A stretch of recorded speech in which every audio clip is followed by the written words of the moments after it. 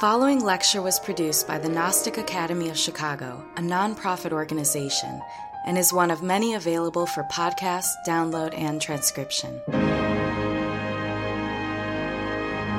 You can visit chicagognosis.org to find courses, articles, scriptures, commentaries, and other valuable resources that address a wide variety of spiritual subjects, interests, and needs.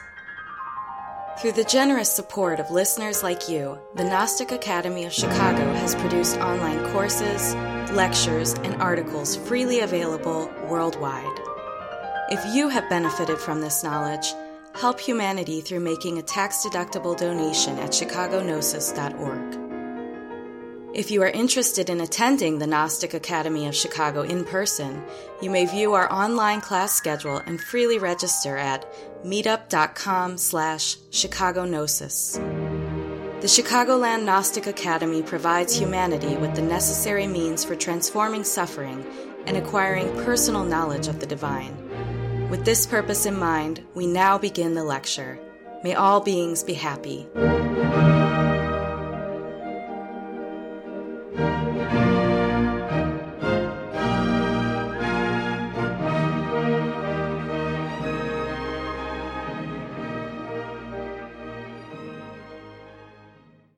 We've arrived at Arcanum 11, Persuasion, which is a profound study of the nature of alchemy, but also the psychological state of serenity. Samael Aun Weor wrote in the Revolution of the Dialectic that kindness is a much more crushing force than anger. People typically want to resolve their problems with mental exertion or when working with other people through coercion. To coerce means to seek verification of one's own ideas, one's mentality within another person by forcing them with our mind, with our ways of thinking, to get them to think as we do. Coercion is a form of violence in the mental plane, in which our ego battles the egos of others to get them to do what we want, what we desire, what we crave. You can see that human beings in these times really need to understand what is persuasion. To persuade means to respect the will of others consciously, to offer solutions that are of benefit to humanity by teaching them the doctrine, by offering solutions by example. We respect the will of other people. We may offer this knowledge to transform them, to help, but with respect of their will, that they may do with it as they please, without forcing our own mind on the other person. And this is precisely the great problem that has infected religion. Christianity, Judaism, Buddhism, Islam, Sufism, and even in the Gnostic movement, established originally by Samael Aun Weor.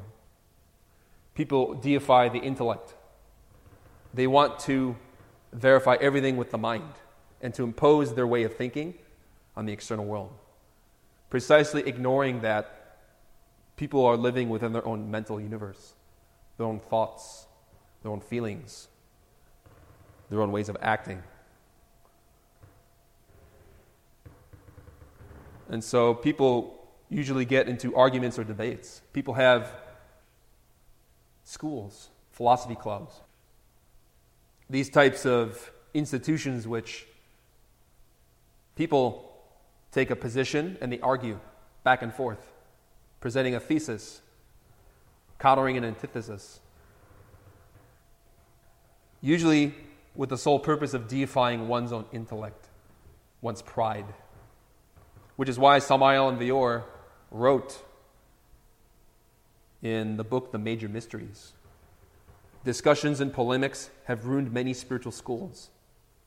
When two individuals argue, What they have is pride and arrogance in their mind. Both want to demonstrate their boasted superiority to one another. Both have Satan enthroned in their mind. So what is Satan? We said before, shaitan means the adversary. It's the ego. Not the ego of the other person, but our own defects, our own desires.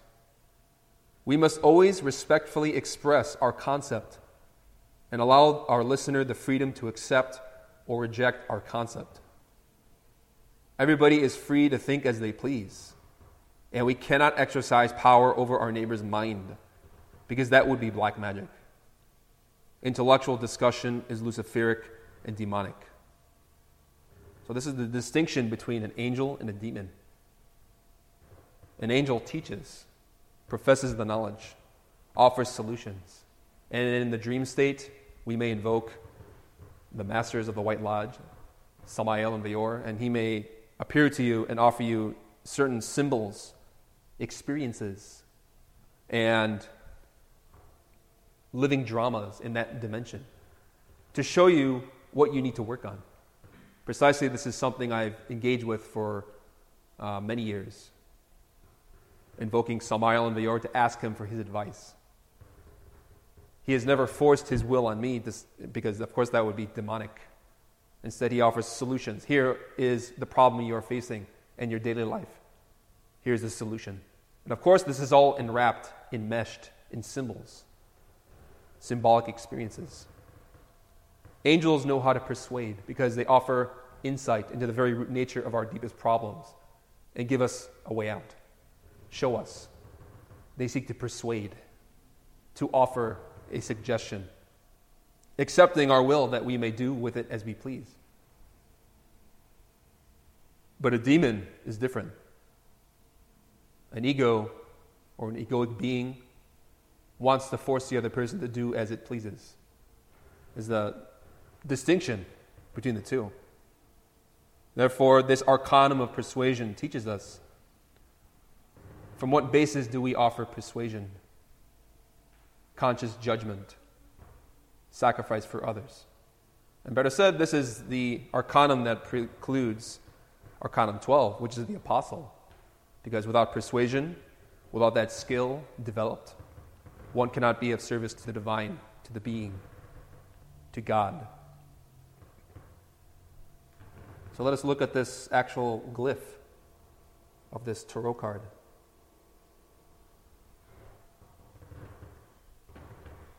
In the waters of the card, we see a cubic stone with a long-legged creature, symbolic, or with the appearance of a serpent with 4 legs, and the dove of the Holy Spirit above it. We see a beautiful woman crowned with the sacred sign of the infinite. This woman has a serpent raised on her forehead, indicating that she's a master. She has raised the serpent Kundalini up the 7 bodies of the tree of life, the 7 lower Sephiroth of that diagram. Notice that she is closing the jaws of a terrifying lion, a terrifying being, with serenity. The words that Samael Aun Weor uses in his books on the tarot is Olympic serenity, or Olympian serenity. From Olympus, which is the mountain in which the Greek gods, the Roman gods, dwell. It is the mountain of initiation. And to have experiences in the astral plane in which you ascend a mountain indicates that you are entering initiation. And once climbing within those heights, one experiences the serenity and bliss of that perspective. To be able to see from the heights of divine perception down into all the dimensions of the cosmos, of the tree of life, and even the inferno. When one reaches those heights, one develops serenity, peace. And as we've explained in our courses on meditation, comprehension unfolds spontaneously when the mind is serene and when we develop insight. Serenity is simply a mind that is stable, that is not distracted with negative elements of anger, greed, lust, pride, etc. This woman represents our Divine Mother, the Divine Feminine, our inner goddess. Since if we combine the digits of the number 11, 1 plus 1 equals 2, which is the high priestess of the Tarot. And the fact that she has part of her body visible, showing her naked breasts, indicates that she is wisdom. As we saw in Arcanum 2, the high priestess has her breasts visible to indicate her wisdom, the milk and nourishment of the consciousness which feeds the soul, which are experiences, wisdom, astral projections, insights, etc. She is the one who feeds us with the milk of knowledge. Again, a symbol of the substance of the semen, the transmuted sexual energy. It is that power of the Divine Mother, the occult science, which helps us to have a mind like a child. As Samael Aun Weor wrote again in the Major Mysteries, we need to have the mind of a child in order to enter into the major mysteries, which the major mysteries pertains to raising the sacred fire of Kundalini up the spine of each of the 7 bodies, 7 initiations of fire. We need to be like children in our minds and hearts. We need to be perfect as our Father who is in heaven is perfect. The great mysteries are not achievable through vain intellectualisms. The major mysteries are achievable with the heart of a child. We have known great masters of the White Lodge who are totally illiterate. This is not to say that the intellect is not useful. I believe there is a saying in the Muslim tradition that the Prophet Muhammad said that Allah loves especially, or the Sufis state that Allah loves especially the young and spiritual scholar, someone who combines their intellectual knowledge with experience, with wisdom, who takes the intellect and uses it at the service of God, of the divine. So this woman is precisely the Divine Feminine, a female master, our inner goddess, who closes the laws of a raging lion with Olympian serenity. And that lion has many representations in different traditions, especially Judeo-Christianity and even Sufism, Islam. That lion is the fires of Christ, the Christic energy, the divine flame, which resides within our sexual glands. It is the fire of Judah, which is Yod-He, Vav, Dalet, He, which contains the sacred name of God, Yod-Chava, Yod-He, Vav-He, Jehovah, along with the Hebrew letter Dalet, of which we explained. Dalet is the letter associated with Da'at, alchemy, transmutation. So here we visually see how love is a much more crushing force than anger. That lion, which is the fires or energies of our sexual glands, can be controlled, can be tamed, can be harnessed with gentleness, with serenity, with insight. That lion is precisely an energy which in us tends to be uncontrolled, out of balance, disharmonious. And as we began the exercise for this lecture, we were performing the runes. And with the runes, we are learning to circulate the energies of the Lion of Judah from the atmosphere and our sexual glands throughout our body, to circulate them. We do so precisely through serenity, through insight, through being relaxed as a consciousness, as a body. Notice that in Arcanum 11, we have 2 unities. The number 1 repeated twice. A representation of the masculine and the feminine, male, female, husband and wife. And while individuals can learn to transmute the energies of their sexual glands with runes, pranayama, transmutation, the lion is fully controlled and harnessed in a matrimony, in a marriage.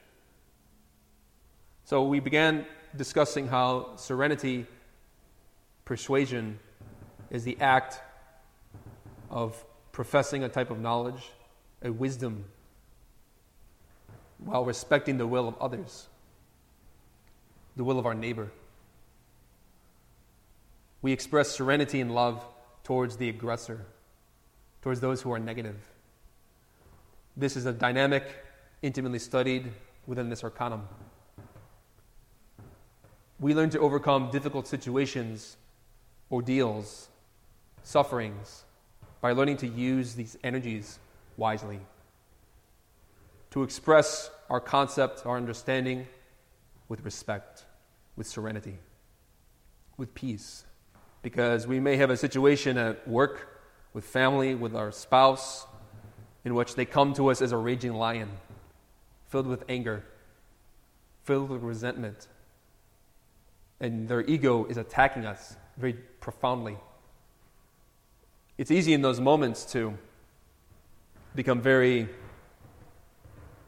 defensive, agitated, coercive, where we want to express our hurt self-esteem, our pride, our anger, and retaliation. And of course, we know from experience, this perpetuates the cycle, the argument, the anguish, the pain. But persuasion is precisely by working with the feminine energies of God, the sexual energy. We develop virtue, patience, purity. And in those moments, we train our mind in meditation so that when we are opposed by someone who is aggressive, with serene mind, we speak words of calm, kindness, peace. And that aggressor, that person who was angry with us, like a lion, becomes tame. Just as the woman closes the jaws of that animal, that beast, with perfect concentration, with perfect faith. If we are coercive in the sense that we react negatively towards the impressions of life, if we do not learn to receive the impressions of our fellow men with gladness, but instead with resentment, then the lion of the law of karma devours us. So, as I said, the lion has many symbols, many meanings. This lion, as we explained in Arcanum 5, is the law of katansia, the superior law of karma, cause and effect. We said the wolf represents the law of karma that applies to all beings. But the lion also refers to the law of causality within the higher dimensions, amongst the gods, amongst the initiates, the masters. Samael Aun Weor also mentioned that the lion of the law is fought with the scale, with good deeds, with patience, with serenity. A symbol of how those superior forces of nature, the divine, is against us, meaning against our ego, if we do not learn to change fundamentally, psychologically. So in order to overcome the difficult circumstances of life, the negative influences of nature, but also to know how to control the creative energy, we must be serene. Serenity, insight, comprehension. These are the fundamental aspects of meditation. As I said, this is an alchemical card. It is very profound, teaching how through the harmony between man and woman, the two unities, male-female, we work with the number 2, our occult science, the high priestess. The number 11 also is interesting because it is the most multiplicable number, referring to how the unity of man and woman is Genesis, creation, generation. one thing we will bear in mind, or should bear in mind, is that in order to control that lion-like power within the sexual act requires tremendous training in meditation and serenity, patience.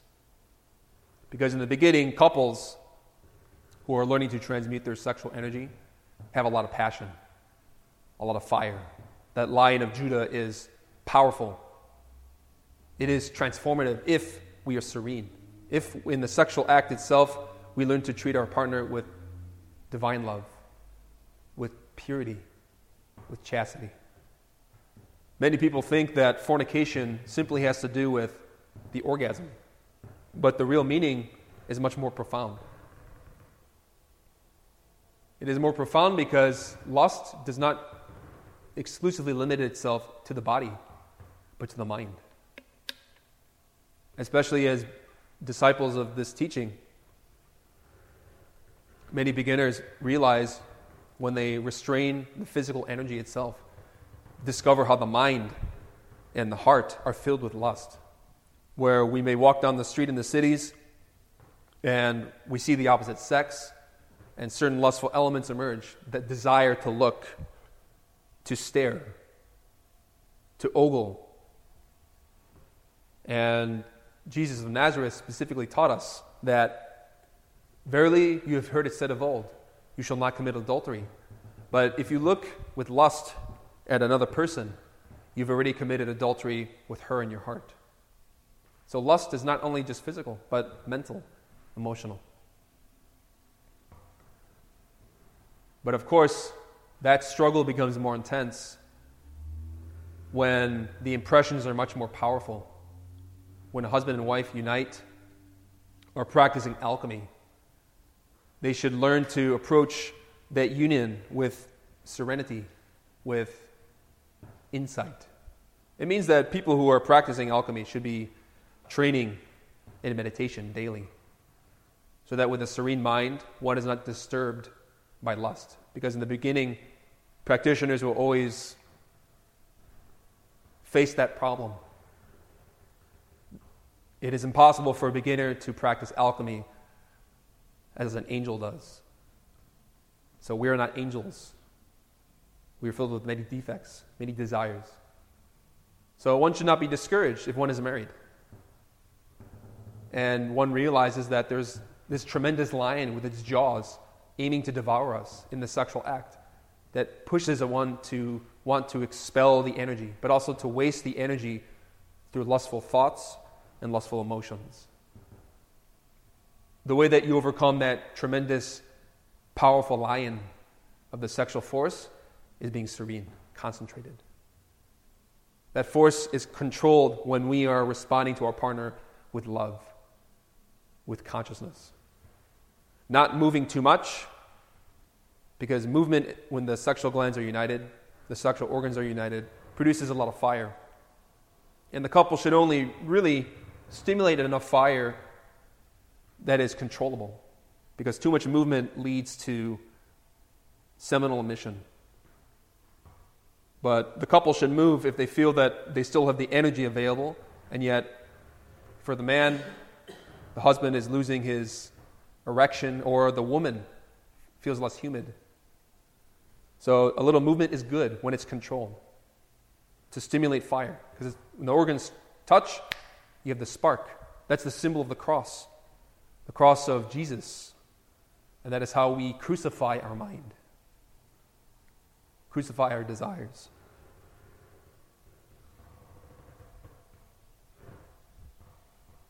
So in the sexual act and in meditation, lustful desires and thoughts are transmuted into comprehension, understanding. But if we identify with the lion, if we become afraid of our own desires, we will be swallowed by it.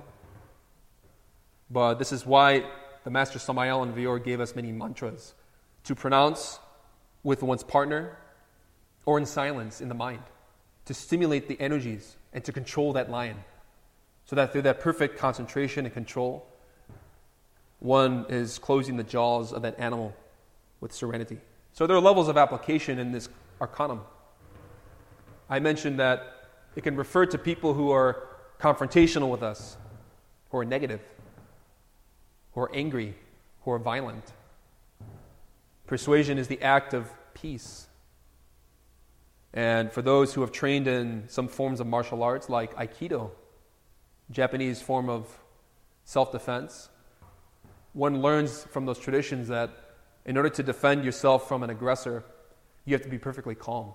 Someone attacks you, don't identify, don't get fearful or angry. And the beautiful teaching of Aikido is you learn to take the attack and redirect it at them, so that you are not attacking them, but they are attacking themselves. Ai means harmony, Ki means energy, Do means the way, which is founded in many beautiful principles of Buddhism, especially Zen. But that principle applies to this arcanum. When people are aggressive to us, with peace, we respond with kindness, with love. We transform our own negative impressions of our resentment and pride. We don't act on those elements, but instead we respond with kindness, genuine kindness, not forced or strained, but insightful. And personally, in my own profession, I deal with many difficult clients, which act very negative towards me on certain occasions. Instead of responding with anger, I respond with kindness and disarms them to the point that they don't retaliate or feel negative, but do what they need to do. But on a deeper alchemical sexual level, this pertains to how the couple takes that same mind training, that control of one's own mind, and does it exactly in the sexual act itself.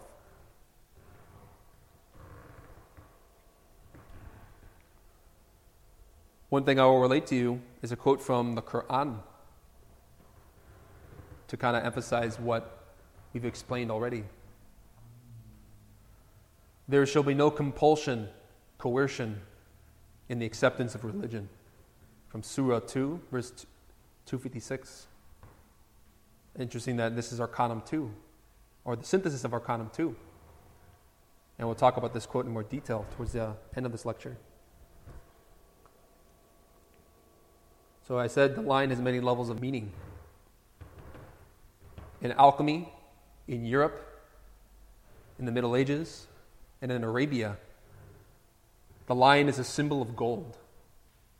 And we know that the sexual energy contains the gold of the spirit. We see here a few images. On the right, the Lion of Judah. In the middle, a throne made from the heads of lions and the paws of lions. And then we see a chariot of a goddess being driven by lions, which reminds us how in Atlantis, in that ancient epoch, it is said that lions would be used to drive chariots for certain ceremonies, which would teach this knowledge. So instead of going to sports games or seeing football or going to the Colosseum, people of Atlantis, before they degenerated, would perform rituals, would go to see rituals in the public to teach about the sacred knowledge. And so the lions were used to drive chariots. And a lion, in that sense, refers to the solar bodies. As we mentioned, the solar bodies are precisely those vehicles which transmit the light of Christ, the creative force. And those bodies are necessary in order to incarnate the being. Solar astral, solar mental, solar causal vehicles. The thrones of masters represent the solar vehicles. A master meditates, sits within his own true nature on a throne of gold made of lions. And it's interesting that in Hebrew, the word for lion, arya, similarly relates to the Hebrew word aur. Arya, or Aryan, relating to Ares, the god of war, is similar to the word for light. The only letter that's missing from lion is Vav. In order to become a Lion of Judah, a master, one must work with the spine, the Hebrew letter Vav. in which the creative forces rise. The word for gold in Spanish is oro, reminding us of the Egyptian god Horus, the spirit. And as you saw on the card of Arcanum 11, astrologically, this card relates to Aries on the bottom left of that graphic, but also the sun on the bottom right, indicating that the fiery forces of the sun, the solar energies, are within our creative energy, which rise to Aries. And Aries is represented by a ram, which is an adult lamb. It's interesting in the book of Revelation that you find the Lamb of God, or the ram, or the lamb with 7 horns and 7 eyes, is associated with the Lion of Judah, who must prevail to open the 7 seals, the 7 books, which is a representation of our 7 bodies that we must activate, become conscious of. In the Kabbalah, we have Malkut, the physical body, wherein we must raise the potable gold of the alchemist from the sexual glands to the brain, from the sun of our sexual organs to the Aries, the head, the ram, in order to become a Christ, a solar being. We must next raise the serpentine fire of the Kundalini in the vital body, Yesod, followed by Hod, glory, the emotional body, then Netzach, the mind, mental body, followed by the causal vehicle, Tiferet. Buddhi, or Geburah, must be purified and crystallified with that fire. And likewise the body of Atman, the spirit. So these are the 7 vehicles of the 7 lower Sephiroth of the tree of life. In alchemy, the lead of the personality is transmuted, transformed into the gold of the being, which are virtues and qualities of the spirit, of divinity. So in that way, we drive our chariot, or better said, the divine drives the chariot of God within us. So if you're familiar with the Bhagavad Gita, we find that there are 4 horses driven by Krishna, the Christ, and Arjuna, who is the human soul, controlling mind, emotions, vitality, and physicality.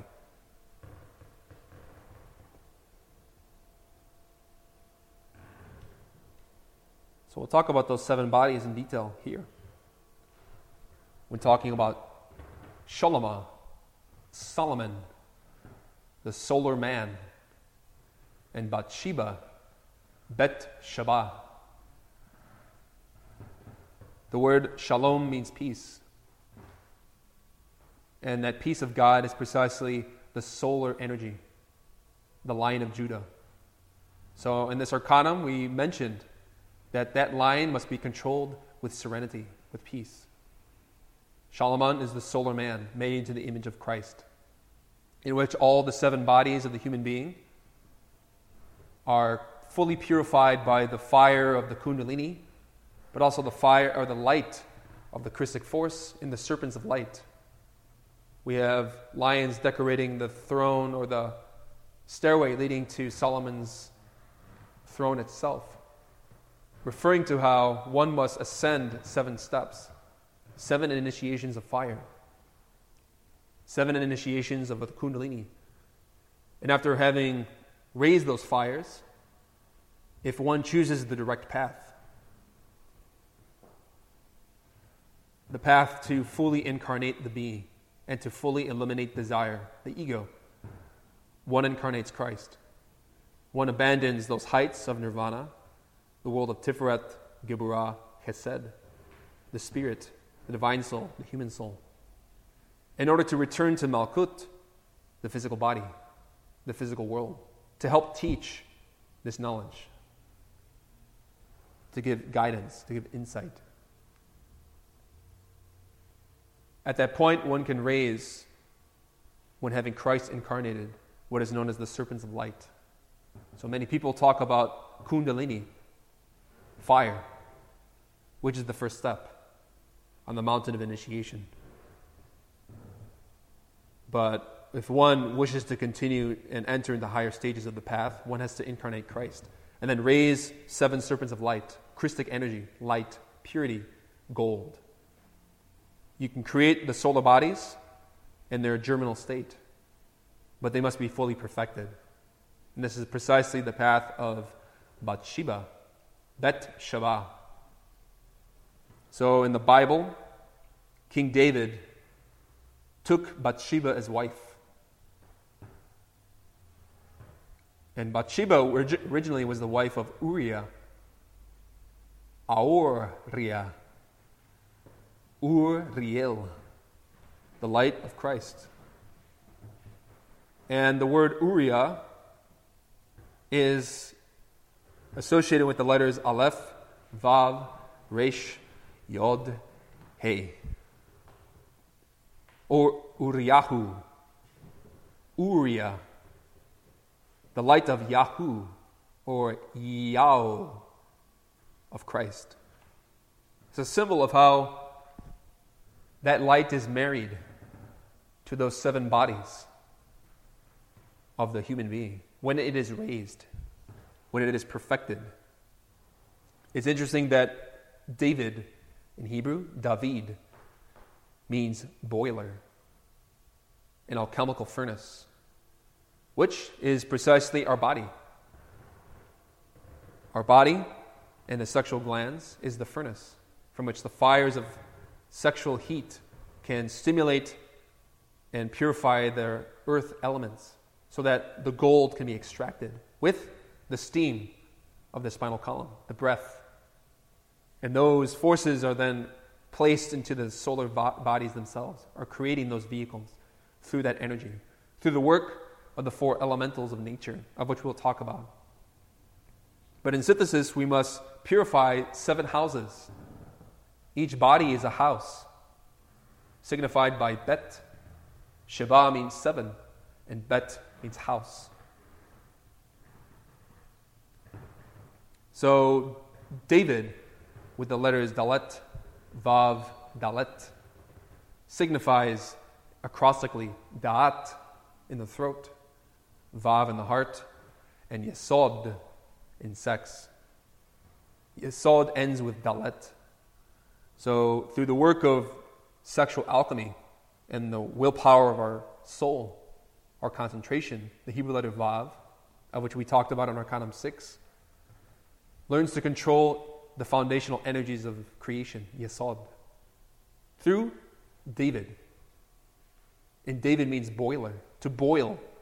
And remember that in the heat of union, that is when the elements become stirred up in the psyche. And it is the moment where you can catch certain egos in action. Because as Samael Aun Weor explained,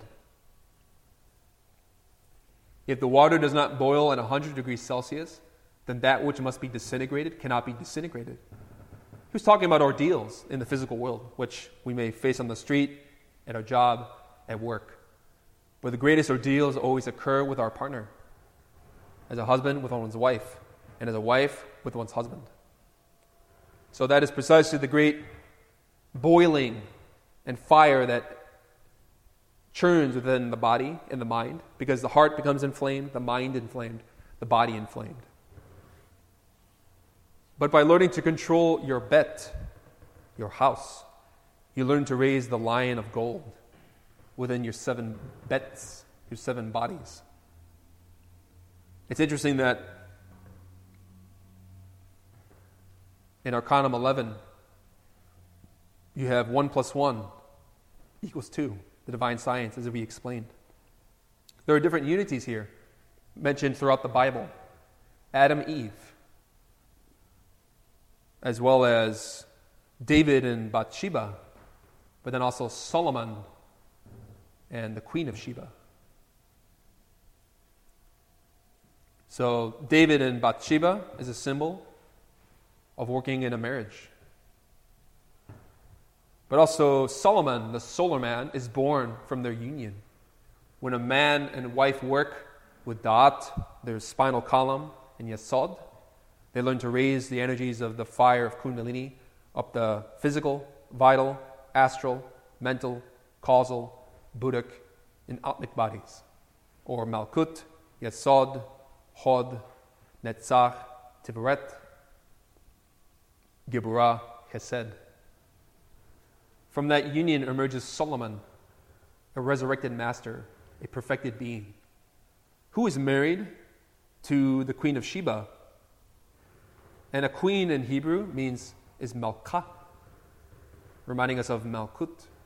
So the wife of Solomon, the perfected being, is a fully resurrected body, a perfected body that has been rejuvenated by the light of the divine. So the Arcanum 11, the two pillars of the tree of life, relate. We talked about the pillar of mercy, the right-hand pillar of the tree of life, which contains Chokmah, Chesed, and Netzach. You also have the pillar of severity on the left, with Binah at the top, Geburah in the middle, and Hod at the bottom. But then you also have their union, where the two unities, mercy and justice, male, female, Adam, Eve, Vav and Zayin, unite into a middle perfected unity, the pillar of equilibrium, which is the center of the tree of life itself, composed of Keter, Da'at, Tiferet, Yesod, Malkut. So Jachin, Boaz, mercy, justice, or Vav and Zayin, unite in order to form a life within oneself. Because remember we spoke how Vav and Zayin unite into Chet, the power of Chaya, the divine mother Kundalini. The middle pillar is precisely the path of Arcanum 11, because from the union of husband and wife, we obtain serenity, insight, peace.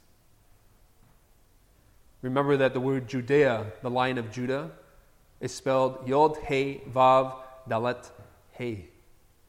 Yod is Keter, He is Chokmah, Vav is Binah, Dalet is Da'at. So notice that Yod, He, Vav, E-A-O, pertains to the top trinity of the tree of life. Dalet is in the throat, the mysteries of alchemy, because when we're with our partner or spouse, we pronounce sacred sounds in order to work with the power of the lion. And then the last He is the Ein Sof, as we talked about on Arcanum 2, Bethlehem, the house of bread, the divine, absolute, abstract consciousness, the star who guides our interior. It's interesting, for the sake of this conversation, to talk about a line from the Song of Solomon, from the Bible. It's interesting also that the word Sheba in Hebrew means oath. So what is that oath of Malkah? Malkut is chastity. Look not upon me because I am black, because the sun hath looked upon me. My mother's children were angry with me. They made me the keeper of the vineyards, but my own vineyard have I not kept. We'll explain this in between the lines, what this signifies esoterically. Look not upon me because I am black, meaning filled with ego. Anybody who begins alchemy is filled with desire, with lust. And because the Son, Christ, hath looked upon me, meaning exposing my own sinfulness, or the couple's degeneration. So it's painful in the beginning to realize that we're filled with lust, with these desires and elements which are very monstrous.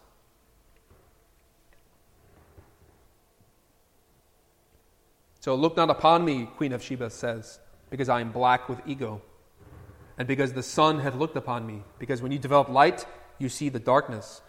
And of course, it fills one with great anguish to see that these elements exist. My mother's children, or better said, my divine mother's children, the Elohim, and the children are the Elohim, the masters, were angry with me because they made me the keeper of the vineyards of transmutation, of the wine of transubstantiation, of alchemy. But my own vineyard have I not kept. So what is a vineyard? Is the body. Our body is a Garden of Eden, in which we possess the tree of knowledge and the tree of life. The tree of knowledge is the sexual organs. The tree of life is the spine. And so my divine mother's children were angry with me. The gods were angry because we had engaged in lustful acts in our past existences.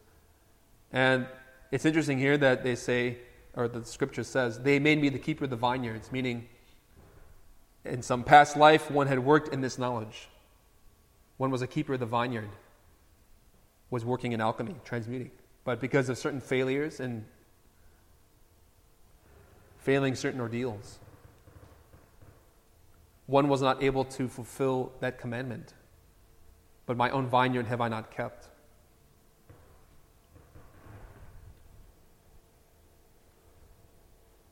We have an image of alchemy in relation to the arcanum of persuasion.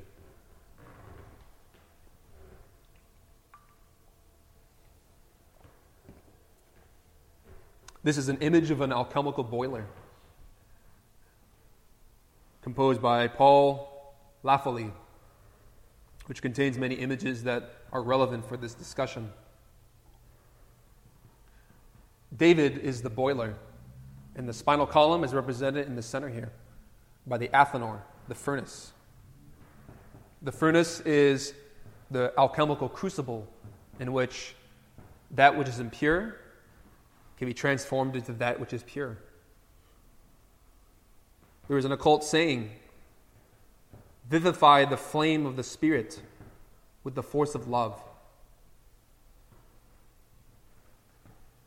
We find that the planets gravitate around the athanor. The moon, Jupiter, Saturn, Mars, Venus, the sun. And we see that this circle of the evolving and devolving forces are all managed through how we use creative energy. So if you remember Arcanum 10, we talked about the wheel of samsara, or the Bhava chakra. All the forces of nature are, in their synthesis, the energies of Christ. All the planets gravitate around the force of love. But depending on how we use that energy determines our psychological state. So the planets gravitate physically because of Christ, the solar light. But also psychologically, we create the virtues of the soul relating to the 7 planets in relation to how we use that energy. So Christ as the sun is precisely the power that organizes all of the universe into galaxies, solar systems, planets, infinites. The whirling dervishes, with their dances originally from the Mevlevi order, founded by Rumi, or I believe Rumi's son, you find the dervishes rotate, spinning, showing the rotation of the planets around the sun through the force of love. As above, so below. So that gold, which is so essential for creating the solar bodies, is within the furnace, within the semen. We find the 4 elements we talked about in Arcanum 4, the emperor, represented at the bottom of this glyph. These 4 elements unite and are synthesized through the quanta, or the ether, the akasha, the fire of kundalini, which are harnessed and controlled through the bellows, the lungs. So how you work with the 4 elementals of nature depends upon your mind stream, but also how you control breath. We work with the gnomes in alchemy when learning to conserve the prima matter, the semen. The gnomes are the elementals of earth, in which they take and extract the gold, the virtue, the substances, and are able to take them up the spine or the mountain range of our back, depositing them within our mind and within our heart. We also have the waters controlled by the undines, represented in this lower graphic. The undines control the waters, the fluids, the flow of certain substances in our nervous systems, which are controlled by the sylphs and sylphids, our breath, our breathing. And with our breath, depending on whether it is erratic or controlled, determines how we work with fire. Because breath, mind, and sex are united. Couples should learn to control their breathing, because too much breath that is erratic, focusing on the exhalations, and too much movement of the body will result in losing the fire itself. And lastly, we talked about air, water, fire, and earth, synthesizing within the quanta, the ether. Because how you control these elements in your body, in your mind stream, with breath, is how we control those forces and rise them up the athanor, the spine, up to the distillery, which is the brain, in alchemical science. Yes? Quick question. From what I gather, the fire is the actual force, transmuting force. Fire is the creative potential. Yes. So you basically have to use all these forces, all the elements. Yes. So the union of them is performed in us when we learn to control our mind. Because how you use those elements depends on your mind, the aerial thoughts, your heart, the fires of emotions, and mem, the waters of sex. Aleph in the head, shin in the heart, mem in the sexual glands. And so those three Hebrew letters we talked about previously in Arcanum 3 unite to spell Hashem, which is the name of God. You create the name of the Lord, the being, the principles of the divine, by learning to work with your thinking, your feeling, and your behavior. And the elements become controlled in you as you learn to control the ego. Because the ego squanders the waters of life, which contain the fire, through too much passionate breathing, exhalations, too much movement of the earth, one's body, until that element is expelled, is lost. So, vivify the flame of the Spirit with the force of love, with serenity. You control the fires with love, with chastity. And chastity and love have nothing to do with lust. But people tend to think, because we have so much lust inside, that lust and desire, or better said, lust and sexual attraction is synonymous. But really it isn't. It's different. Lust takes sexual attraction for its own purposes. Because sexual attraction is natural. We find it between plants, between flowers, between stars. All the universe is governed by that force of love and chastity. But it's only in the animal kingdom in which one learns to develop lust, desire, and procreates in that level. And then when people have evolved from a consciousness of that level to a humanoid state, they carry the animal still with them. So the force of alchemy, of the serpent, is controlled by these elements. And that is how we develop the virtues of the soul within the planets, alchemically speaking. The 7 hierarchies of the logos.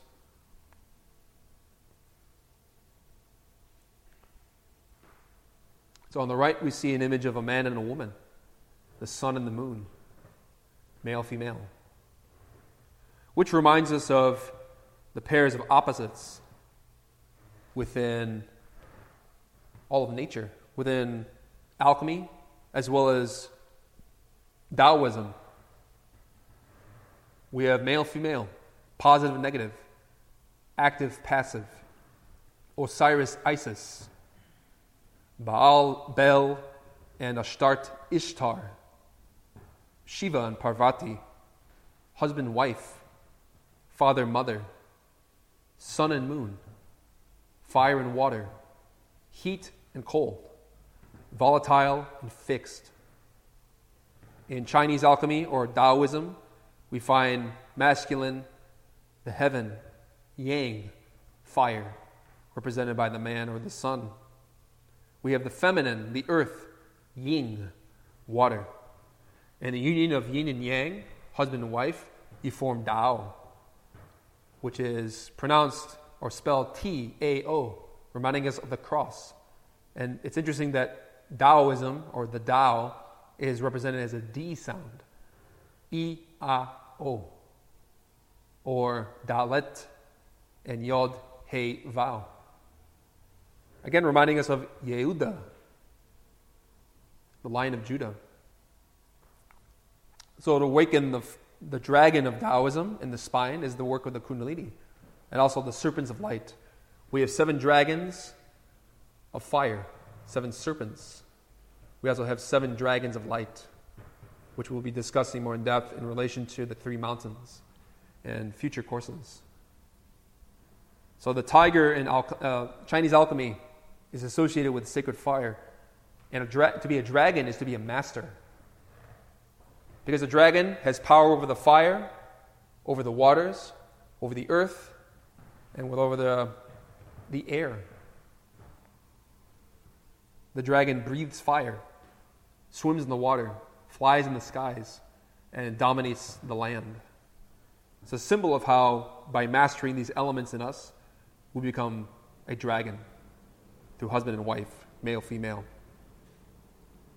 Another few things we'll mention about the sacred fire is that lust and sexual attraction, as I stated, are opposites. Because lust is the harnessing of the sexual energy from its primordial state through the ego. So the sexual energy produces naturally within a couple love, attraction, longing, purity, love. But the ego as lust is a mistransformation of that energy, in which those forces or fires are channeled within hell. So you have 2 types of fire. You have solar fire and lunar fire, represented also by the binaries of Arcanum 11. The animal ego is a form of fire.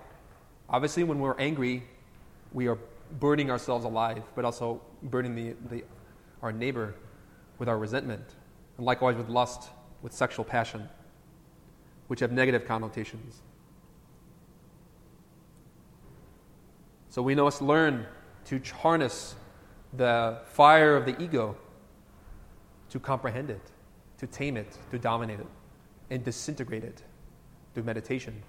And when we have comprehended, or better said, comprehended an ego in meditation, we can take our comprehension into the sexual act, where with having the fire of one's partner, one can channel that fire and project it towards the ego to kill it when it's been fully understood.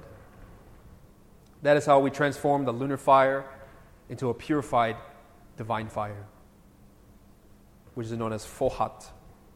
And when we work with the runes, I will mention is that we work with Fohat, according to Samael Aun Weor in the magic of the runes. You're learning to assimilate the positive, unconditioned fire from the cosmos, such as the rune Fa, Man, the 7 vowels, and we're channeling that fire consciously throughout our nervous systems, our sexual glands, our organs, our body. But of course, runes are not as powerful as a marriage. Really, the power you harness from a matrimony is much more effective.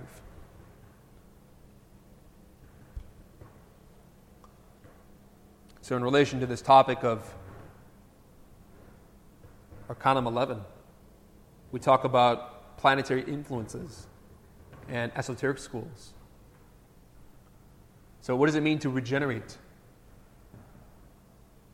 To regenerate means to have new genesis, to restore, to bring to balance, to bring harmony within oneself. Humanity, as we know, is degenerated, meaning has entered the path of devolution, to decay, to not generate life within the spine, within the mind, within the heart. Because Genesis, as a book of alchemy, teaches about the creation of a spiritual world, the solar bodies, the creations of the heavens and the earth, which are psychological states, and also the purified bodies of the soul within Kabbalah. So this is a school of regeneration. We teach people how to work with Genesis, how to work with that energy, which is Yesod, the foundation of spiritual life, and use that power to restore order and balance within the three brains, within our psyche, and in relation to the cosmos.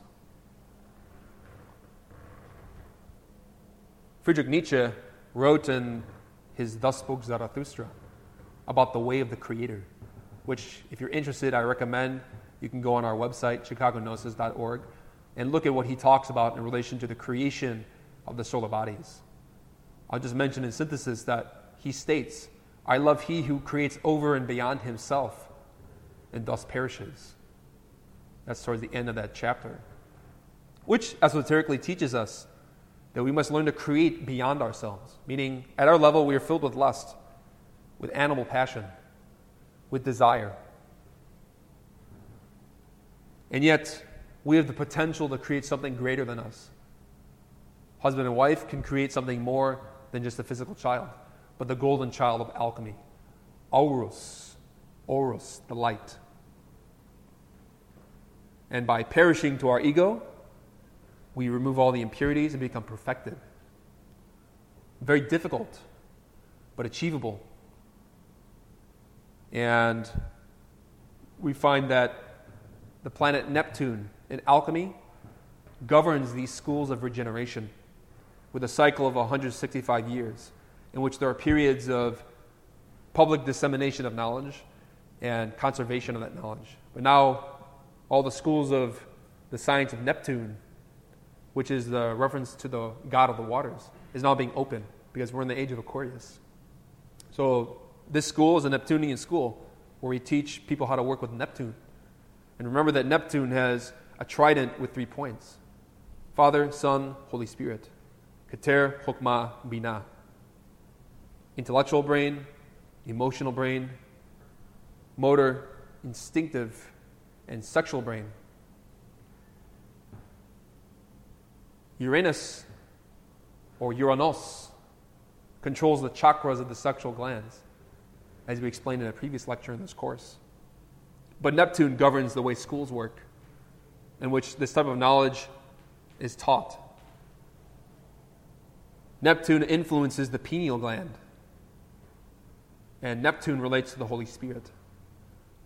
So when there's references in Greek mythology to Poseidon and the Roman Neptune, the god of the waters, it refers to the Holy Spirit.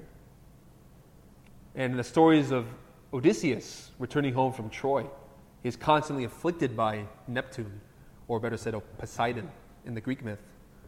There's a part where he's returning to his land of Ithaca, his homeland, after 20 years of journeying on the sea, in which he is shipwrecked. Neptune was commanded by Zeus, "You may punish him for his crimes, but don't kill him." So it's a symbol of this arcanum. You're working with the lion, and the lion seems about to devour you, and you feel terrified, as if between life and death, spiritually speaking. And yet Zeus commands the lion, or better said, the Divine Mother, Athena, is commanded by Zeus.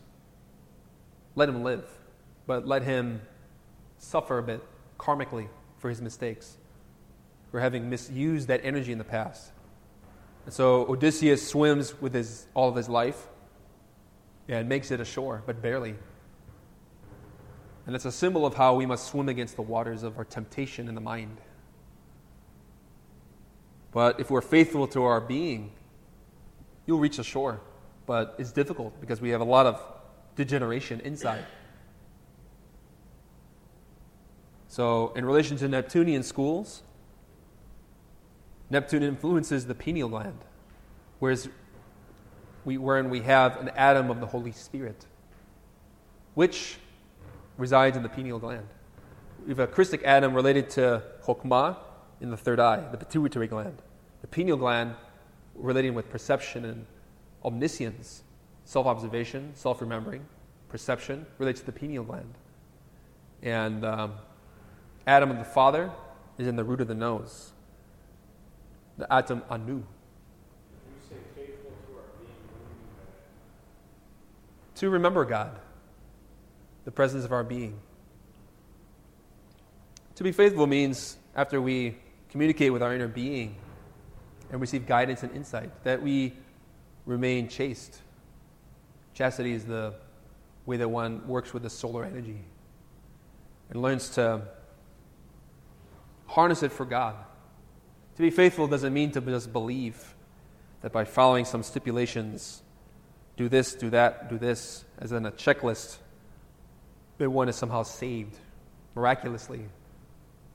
But faithfulness, faith, is a solar energy applied to action. When we consciously perceive our inner God and know our God for ourselves.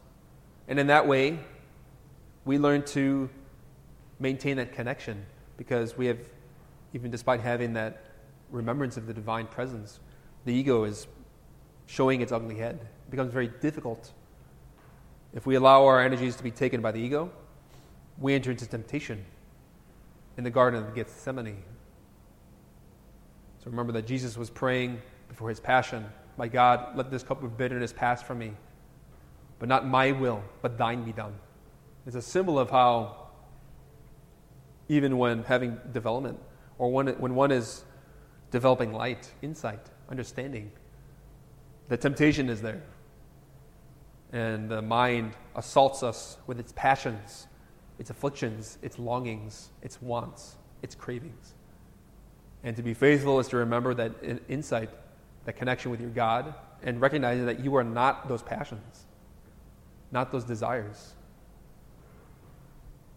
And that is how we work against the lion, or work with the lion. And of course, schools of regeneration teach that process, such as the Rosicrucian Alchemical Lodge, which went secret in 1620. The Knights Templars, and the Manichaeans of Persia, the Sufis, Aryavarta Ashram of Tibet, Tibetan schools, all those colleges of initiation went secret for a time and teach this alchemical knowledge. So in these lectures, we always include some reference to the Hebrew scriptures. We have Psalm 119, which in a series of verses explain the mysteries of the Hebrew Kabbalah, the alphabet of Kabbalah. Verses 81 through 88 all begin with Kaf. And the Hebrew letter Kaf is associated with the crown, the head. And we'll be talking about the meaning of the Hebrew letter Kaf itself. My soul is being consumed for your salvation. I hope in your word. My eyes fail for your word, saying, when will you comfort me? For I am like a wineskin in the smoke. I do not forget your statutes. So going back to your question about what does it mean to be faithful, is in this arcanum, in the Psalms. And personally, when I struggle with my own egos of the mind and lust and desire, or whatever problems I'm facing, I look to the Psalms. Because I remember that all the prophets like David, Jesus, Muhammad, Buddha, Krishna, faced those temptations. And of course, with their high level of being, the temptations were much more stronger for them. Because the greater temptation, the greater the fire, the more light you can extract So my soul is being consoled through your salvation. I hope in your word. Meaning through those experiences in meditation in which you hope for insight from your inner God. And when we're consistent and consumed with that longing for divinity that inspires us to practice day by day, we therefore hope in the word of our being, meaning the teachings of our inner Christ, which come to us in dreams. And therefore we receive insight. My eyes fail for your word, saying, when will you comfort me? Or Eli, Eli, lama sabachthani, Jesus said on the cross. My God, why have you forsaken me? So it's a very painful process where, because we still have ego, or better said, because we are against the ego in this physical world, people reject us. But because we still have ego, the divine cannot incarnate within us. And therefore there's a separation and loneliness there in the mind and the heart. It's very painful and difficult and bitter. My eyes fail for your word, meaning my spiritual sight lacks insight, the experiences of seeing you face to face. Because there are periods of light and there's periods of darkness in which you may have a lot of internal experiences and insights, inspirations, and then other times in which you don't see anything, and which is very difficult. For I am like a wineskin in the smoke. And what is that smoke? The thoughts of the ego, the mind, which fill and obscure the sky of our understanding. Because if you awaken in the astral plane and you look at the sky, you ask the master, show me what is my level of being. And they'll show you through the clouds or the sky. If it's clear, it means, and you see stars, it means that you have a connection with your God. Your mind is illuminated. But if it's cloudy, it means that the ego is very present. The Qur'an teaches this very beautifully, and I'll reference some scripture for that. But I am like a wineskin in the smoke. And what is that wineskin? Is the soul that can hold the wine of the being, of transmuted energy. And that wineskin must be strong and not have any holes in it, otherwise the wine will leak out. And that's a reference to lust. I am like a wineskin in the smoke. It's hardened. It won't release any energy. I do not forget your statutes, meaning of transmutation, of chastity. To remember to transmute, work with runes, pranayama, exercises. That's what it means to be faithful. Not out of some dogmatic sense that I need to do this or else I'm going to go to hell. But instead, because we see the benefit it brings to our mind stream. And we feel that strength and peace when we work with that power, with the Lion of Judah. As what are the days of your servant? When will you execute judgment on my persecutors? And who are those persecutors? Lust, anger, pride, fear, vanity, laziness, gluttony. The proud have dug pits for me, which are not according to your law. What is a pit? Meaning your ego presents obstacles for your own understanding and well-being, in which you have to cross over. All your commands are faithful. They persecute me with lying. Help me. Because the ego lies. Egos of doubt, fear, terror, insecurity. Those thoughts or projections of the mind, of the intellect. And of course, the mind cannot know the truth. But when you know from your consciousness, from experience, you can't be fooled or allow yourself to be tempted in that way. But all the commands are faithful, meaning the being, when the being says he will do something, he will do it. And therefore, the mind doubts, fears, troubles. Help, and then we say, help me, alleviate my suffering. In a moment they had finished me on earth, but I did not forsake your precepts of alchemy, of transmutation. Give me life according to your mercy, has said the Spirit, and I will keep the testimonies of your mouth. And the mouth relates to the throat, da'at, the verb, alchemy. So let me keep faith to the testimonies of those experiences you have given me in meditation and in the dream state. That is what following the power of kaf is about. So the Hebrew letter kaf relates to Arcanum 11 because it is the crown. Keter in Hebrew is the crown, the top sephir of the tree of life. Within Kaf, we find in its hieroglyphic, you could say 3 points referring to the 3 primary forces of the tree of life. Keter is the Father, the Logos, the divine, who is the top of the tree of life and who represents the Hebrew letter Yod, the primordial point from which all the universe emerges, as we explain in Arcanum 10. Kaf literally means palm or sole of the foot. This reminds us of the stigmata of Christ as well as the crown of thorns. We see the crown of thorns here represented with Kaf. We also have the kippah and the kufi. We have the Jewish, Christian, and Muslim traditions represented here. But before talking about the other 2, let's talk about the crown of thorns and what that symbolizes. So when beginning the work of alchemy, one needs Christic will. The mind must be crucified. Its desires must be comprehended, controlled, and eliminated through meditation, through prayer, through understanding, and through the sacred fire of the Holy Spirit.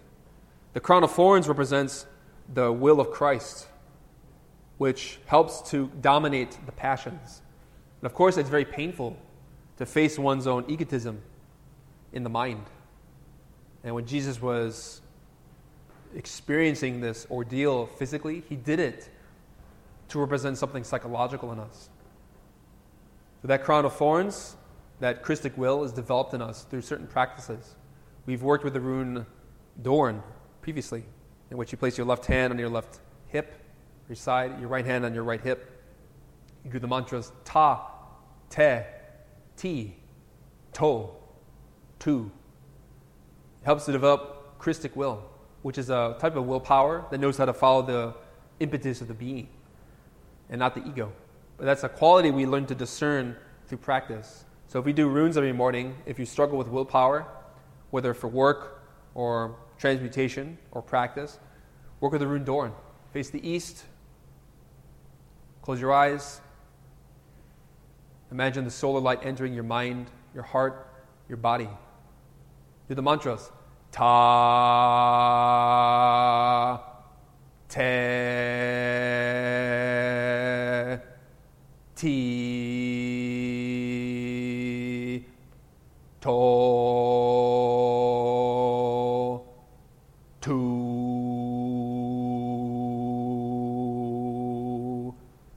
The consonant T is the cross, which sparks the light of Christ in the pineal gland. What's the name of that rune again? It is the rune Dorn. How do you spell that? D-O-R-N, which reminds us of the Nordic god Donner, who is Thor, the god of war against the ego, or the god Ares, the god of the ram. And it's just the right hand on the hip, That's it. Stand with your heels together in military style. And then pray, my inner Christ, give me Christic will so that I can dominate my ego. And you'll sense, as you do that practice daily, you get more light. And you start to see egos in you that you never thought existed. But with serenity, you learn to overcome them, not to identify with those passions. Because to be fearful is to identify with the element. But instead, to see it as it is with serenity, we overcome it. So Kaf is that crown. It also means palm or sole of the foot, which also reminds us of the stigmata of Christ, as I said, as well as the symbols of sexual purity and transmutation and path of chastity within each of the bodies of the human being. So, as we stated, sexuality is a sacrament of prayer. Hands, when they're placed together, traditionally symbolize, or better said, alchemically symbolize prayer in the sexual act. Because how we act with our hands is how we act, is a reflection of how we act in our mind. So prayer is a symbol of the two unities, male-female, Arcanum 11, united. And the sexual act between husband and wife is the greatest form of prayer when it is learned and controlled. with understanding. This is beautifully represented by Shakespeare's Romeo and Juliet. When Romeo first meets Juliet, his first words and his first kiss with her, a symbol of how man and woman are working alchemically. But also Romeo is the human soul, Tiferet, the warrior who has to conquer his maiden, Geburah, Budi, the divine soul. Romeo says to Juliet in Act 1, Scene 6, "If I profane with my unworthiest hand this holy shrine, the gentle sin is this: my lips, two blushing pilgrims, ready stand to smooth that rough touch with a tender kiss." So he approaches his wife, "If I profane you with my unworthiest hand, this holy shrine of alchemy, the gentle sin is this." And what is a gentle sin? It means that one feels that longing of gentleness with one's partner, that it's inspiration of love. But there is sin present because we have lust in the beginning, which diminishes more and more as we work. And what does it mean to smooth the rough touch of lust, we can say? Or what does it mean to smooth that rough touch with a tender kiss? It means to approach one's partner with chastity, to kiss with purity, with serenity, which is persuasion, not coercion or lust.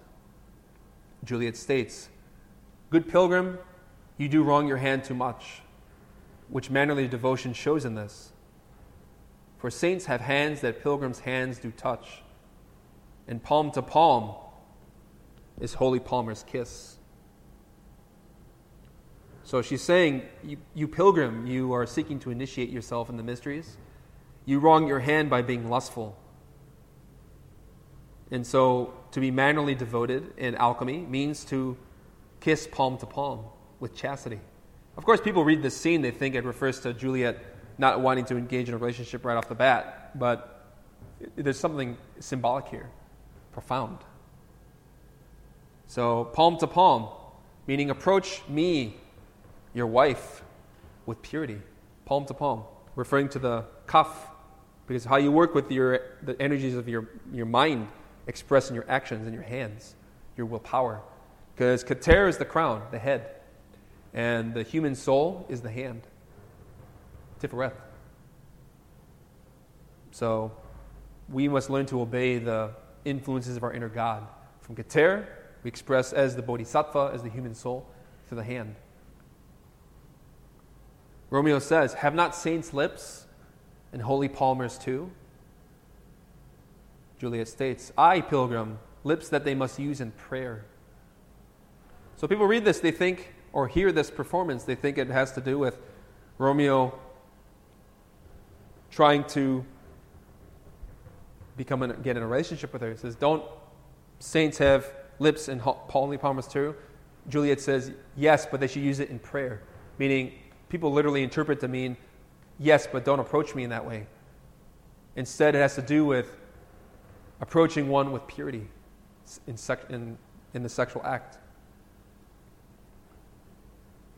"Oh then," Romeo says, "dear saint, let lips do what hands do.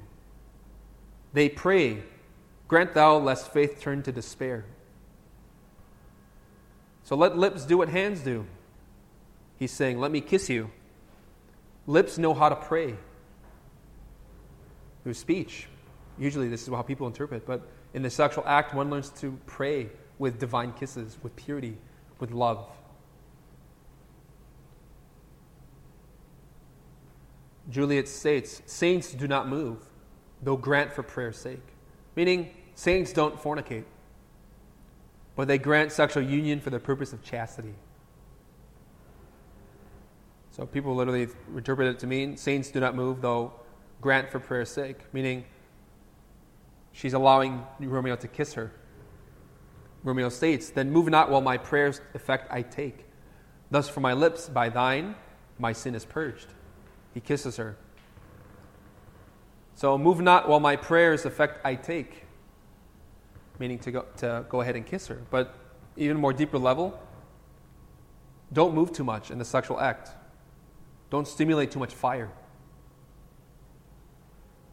in order for that prayer and that transmutation to be really effective. Thus from my lips, by thine, my sin is purged, is purified. Juliet states, then have my lips the sin that they have took by allowing you to kiss me. But in alchemical science, we learn that when husband and wife unite, they share mind, heart, and action. They become one being, one unity. Husband and wife share qualities and traits, tendencies, appetites, qualities that are similar to each other. But through sexual union, they've become one being in certain regards when they unite. So one learns what the woman absorbs the qualities of the man, even some egotistical qualities as well, and the husband absorbs egotistical qualities from the wife. Romeo states, sin from my lips, O trespass sweetly urged, give me my sin again. And he kisses her again. So he says, sin from my lips. Yes, I have ego. I have desire. But through sexual union is how we're going to become pure, completely. So trespass sweetly urged, meaning it's painful to see one's lust, but at the same time, you feel that love for your partner. And therefore he says, give me my sin again. Let me unite with you. Let me rebake the bread of alchemy day by day, never becoming tired of the act itself. Juliet states, you kiss by the book. And people say it means he kisses well, but really, alchemically, you kiss by the book of life, according to the scripture of the gods in the superior planes, with chastity, with purity. So as I said, the hand is an extension of the actions of the mind. And we mentioned that persuasion, as we find represented in this act between Romeo and Juliet, is precisely knowing how to work with the signs of love, the creative energy. So Romeo courts Juliet, or the human soul courts the divine soul with purity, with serenity. Persuasion is a much more exerting or powerful influence than coercion, than lust. As Prophet Muhammad taught in Surah 2, verse 256, which we started quoting earlier, there shall be no compulsion or coercion in religion. The right course has become clear from the wrong. So whoever disbelieves in tagut, meaning the path of black magic, of fornication, and believes in Allah, has grasped the most trustworthy handhold with no break in it. And Allah is hearing and knowing. So what is that handhold? Working with kaf, the powers of the crown, which express within your soul, through your hand, through your human qualities. So I spoke with another missionary recently about this topic, and he mentioned to me an experience he had in the astral plane. He's a fallen bodhisattva, meaning he's a fallen angel. He was once self-realized in the past, and yet because he was tempted by the lust, or better said, not lust, but tempted to marry again, he fell. In this lifetime? Not in this lifetime, past lives. And so he told me an experience he had. He was struggling very hard against egos of black magic that he created in his mind stream. And he was driving his car and also doing other things where he had a repeated experience, where his God was giving him insight. He had a very bad habit of biting his nails. And he had an insight come to him from an experience. I am your hand. And he stopped. So, what is the hand? It's kaf, how you act.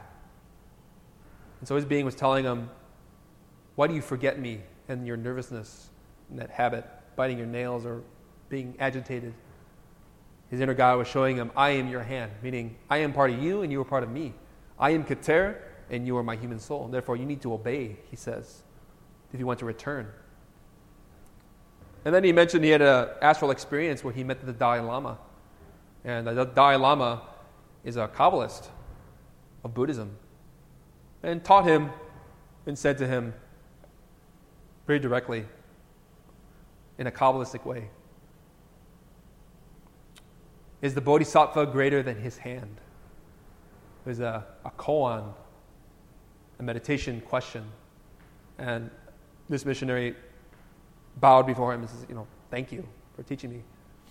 The Dalai Lama knows this teaching very well, but he doesn't teach it publicly because the people and audience he's reaching are not attracted to the very depths of alchemy. But he's trying to lead them gradually to having some understanding. So what does it mean? Is the bodhisattva greater than his hand? Are you, as the human soul, greater than his influence, keter, kaf? So he told me this experience, and I was, obviously very impressed. It reminded me of the Qur'an. Let he who disbelieves in Tagut and believes in Allah has grasped the most trustworthy handhold, is firm in one's knowledge, one's experience. So, kaf is the power of understanding, of keter, in which one learns to overcome the qualities of the ego.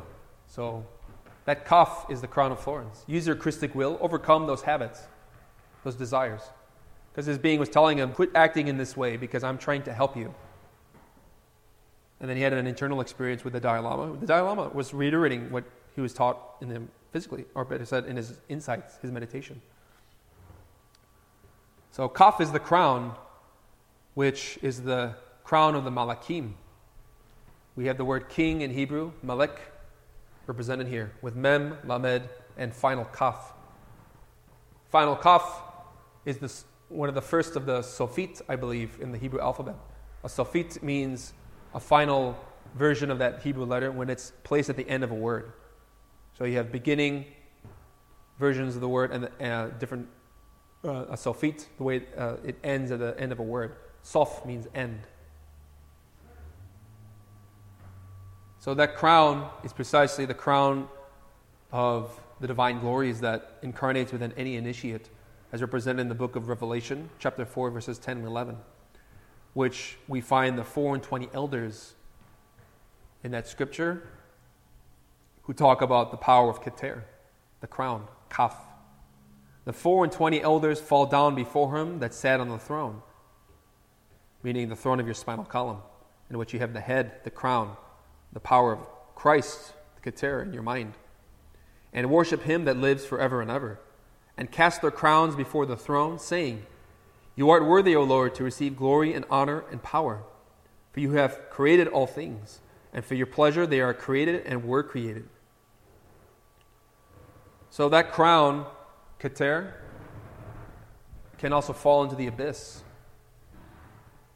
If one takes one's crown, if you are self-realized and you have that power in heaven, but are tempted by sex below, you can lose your powers. You allow yourself to be tempted, you fall. That crown, keter, goes down into the abyss, represented by the final kaf and malek. But first, let's talk about keter, the crown. When the crown is upright, it is powerful. It is the crown chakra. It produces what is called kevod, which means glory. When it falls, when that power from heaven is channeled down into hell through the path of the demons, it becomes destructive, which is something that is elaborated upon in the Zohar. So we've mentioned previously that there was a conversation between the Hebrew letters before Jehovah in order to create the world, create the heavens and the earth. Each of the Hebrew letters approached Jehovah in order to ask the divine to begin creation with them, with that archetype, that principle associated with the Hebrew letters, as we've been explaining. The letter Mem entered. She said to him, Jehovah, Master of the world, may it please you to create the world by me, for by me you are called Malek, king. He replied, Certainly so, but I will not create the world by you, since the world needs a king. Return to your place, you along with Lamed and Kaf, for the world should not be without a king. At that moment, the letter Kaf descended from his throne of glory and said, Master of the world, may it please you to create the world by me, for I am your kavod, glory. By Kaf, or when Kaf descended from the throne of glory, 200,000 worlds trembled. The throne trembled, and all the worlds verged on collapse. The Blessed Holy One said to her, Kaf, Kaf, what are you doing here? I will not create the world by you. Return to your place, for you imply Keleah, destruction, a decree of destruction from Isaiah chapter 10, verse 23. Return to your throne and stay there. She thereupon left his presence and returned to her place.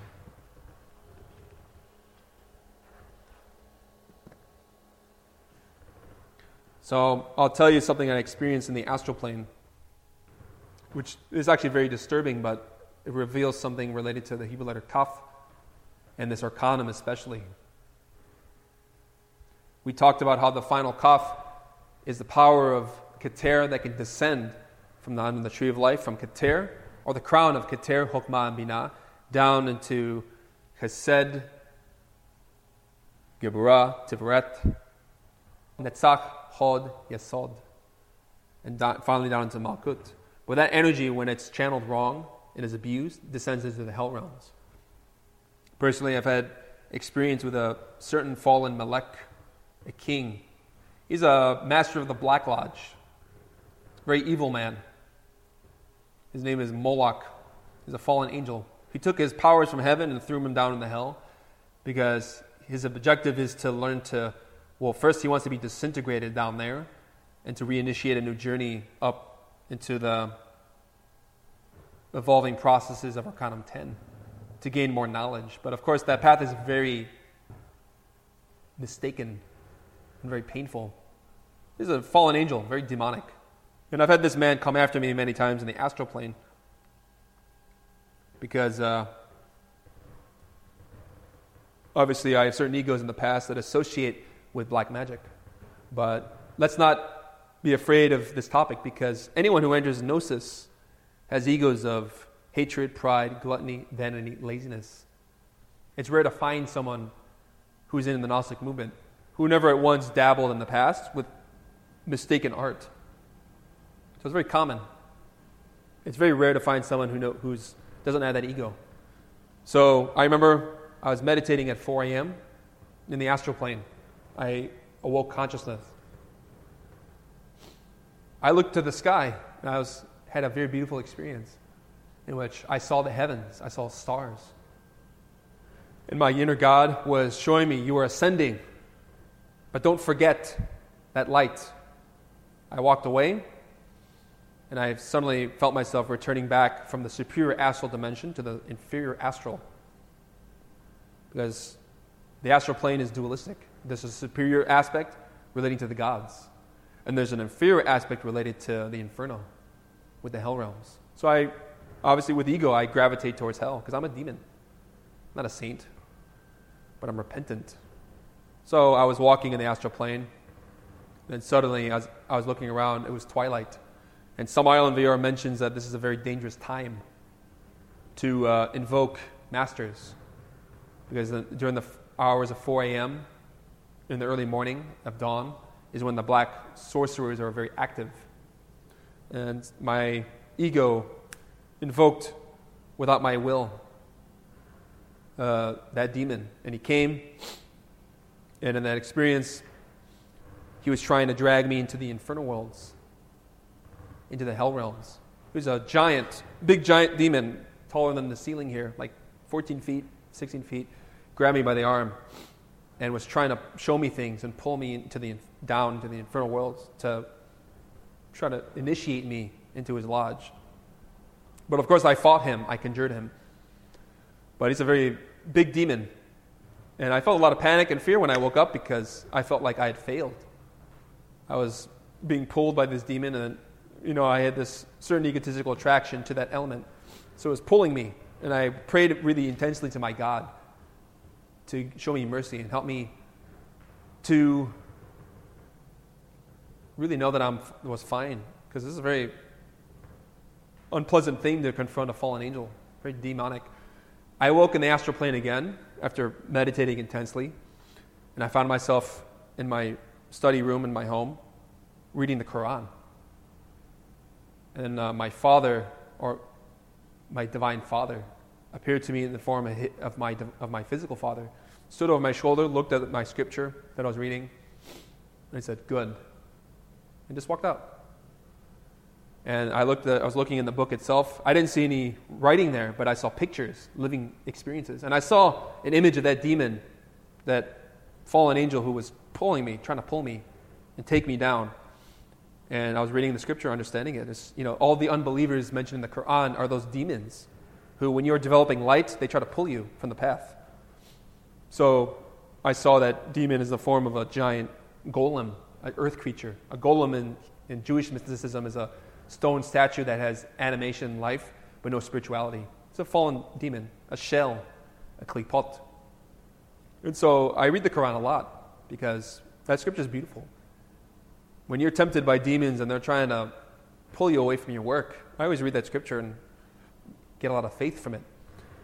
And when I was reading the Quran, I found the following quote of exactly what I experienced, which gives me a lot more faith in this knowledge. "And we place within the earth firmly set mountains, lest it should shit with them. And we made therein mountain passes as roads that they might be guided." And of course, that mountain, if you have astral experiences, is a symbol of initiation. Seeing the mountain means you're ascending along the path. "And we made the sky a protected ceiling, but they, from its signs, are turning away." So the Quran talks about the sky. You look in the sky, you see what is the level of your mind, the qualities of your kaf, your head, your mind stream. If it's cloudy, you have a lot of ego there. But if it's full of stars, if it's a clear sky, no cloud, it means you have illumination. But I had that experience, like the Quran says, I looked at the sky, but then I allowed myself to be pulled away.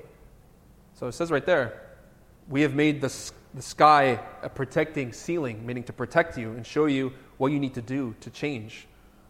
But I turned away. It says in the scripture. And then that was when I was exposed to that demon. Now, this is the reason why we learn the conjurations of the 4 and the 7, because we need to reject those demons. If you face a fallen angel like that, conjuring with the conjuration of the 4 is not going to be effective, because it's like fighting a giant, really. You have no power against a demon that's been developing for aeons like that. So I always pronounce, whenever I see him in the astral plane, when he's coming after me, I say, by the holy Elohim, by the names of the genii, Kashiel, Shehaltiel, Afiel, and Zarahiel, at the command of Orifiel, depart from us, Moloch. We deny thee our children to devour. Amen, amen, amen. I did that recently where he came to me in the astral plane again. I did that prayer, and suddenly Orifiel, I believe, came, took him out, chased him down into the infernal worlds.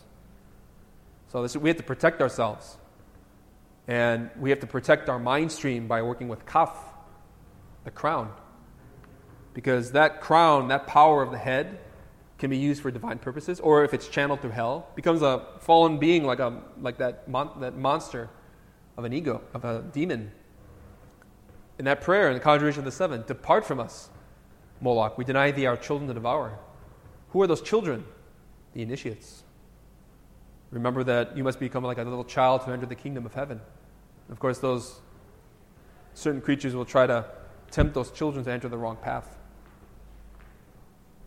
So what does it mean to wear a crown of thorns? It's also symbolized in different ways in Judaism and in Islam.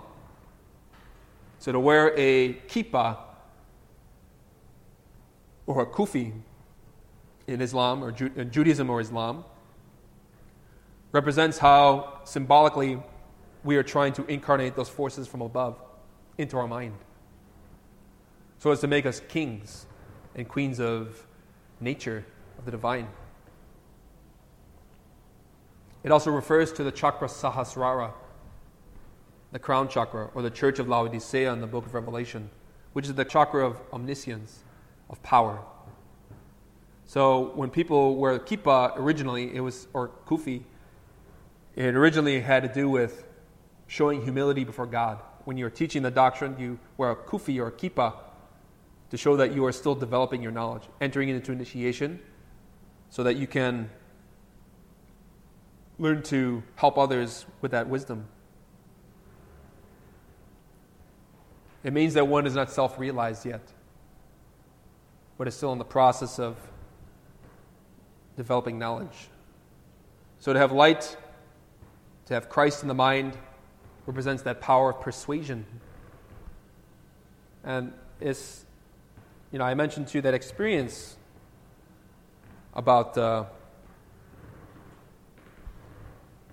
that fallen angel, that demon, because he was trying to coerce me into entering the infernal worlds.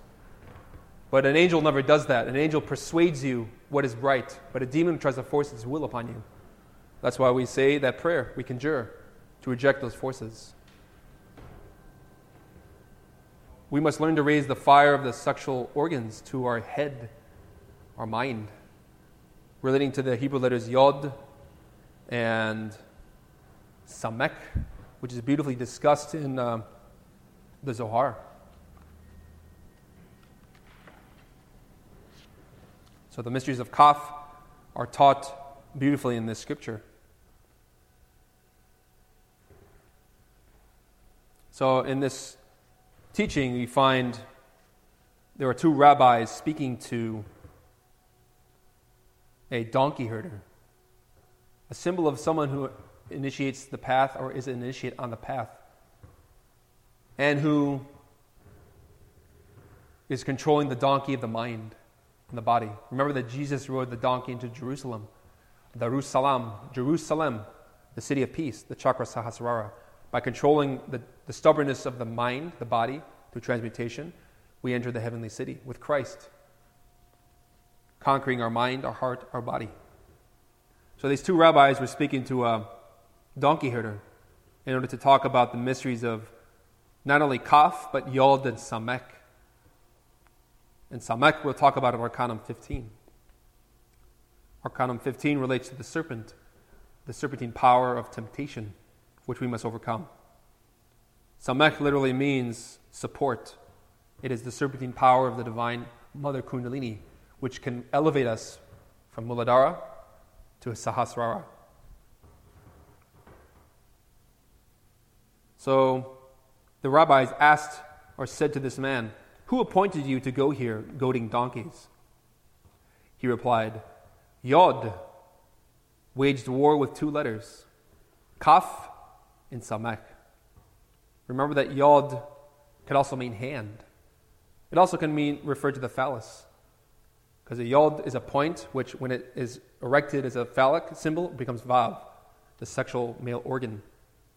So Yod waged war with two letters, Kaf and Samek. Kaf in the head, Samek the serpent in the base of the spine. They were to be bound together with me. Kaf did not want to depart and be bound, since it cannot survive for a moment anywhere else. Because that power of Keter has to remain in heaven. But we have to ascend to that height. If that energy is taken and abused and fallen, it becomes very destructive. The universe trembles. Samek did not want to depart from below, so that it could support those who fall. For without Samek, they cannot survive.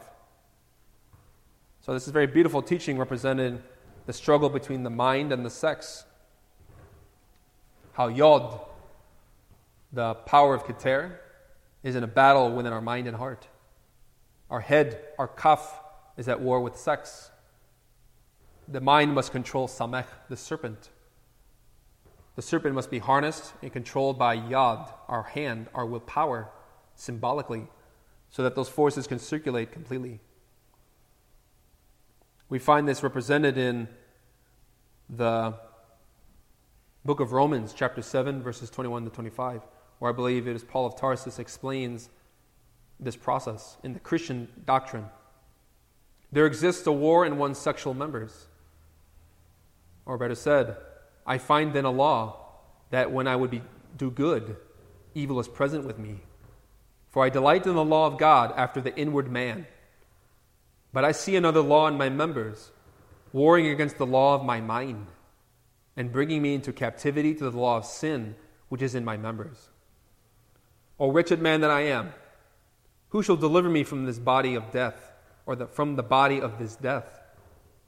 I thank God through Jesus Christ our Lord. So then with the mind I myself serve the law of God, but with the flesh the law of sin. It's a symbol of how one can serve the divine through chastity, and that one is at war with one's lust. The sexual organs and our lustful mind fights against the powers of Kaf, the solar energies of Keter. And this Yod, this power of will, is waged between Kaf and Samech. So it is Yod that is at war with Kaf and Samech. How we use our Yod, our sexual organs, either to follow the crown, the solar forces above, or to fall into temptation, into lust. Alone, Yod came to me, kissing and embracing me. It's interesting that the Hebrew word here, again, the word Yod is hand, and that Yod came to this donkey goater and kissed by his hand, reminding us of Romeo and Juliet, to kiss by one's hand with chastity. She wept with me, saying, "My son, what can I do for you?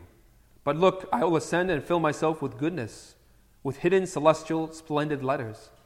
Then I will come to you, serving as your support.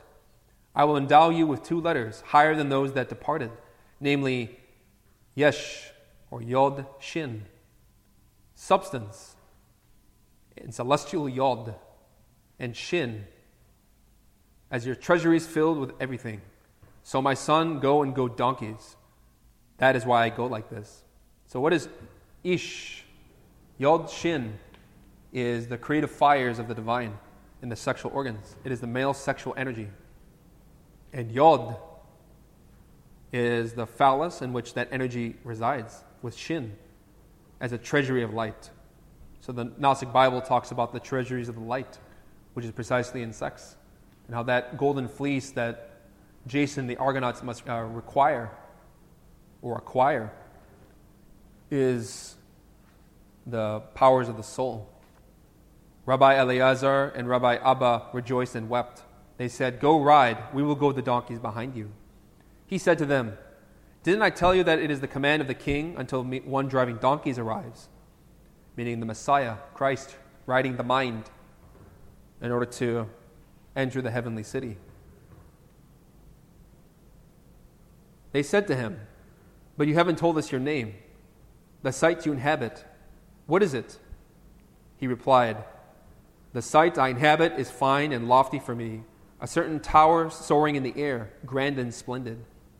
Those dwelling in this tower are the Blessed Holy One and a certain poor person. This is where I reside, but I have gone into exile, goading donkeys." So what is that tower? Your spine, your Athenor, in which resides the Holy One, the divine Christ in the mind.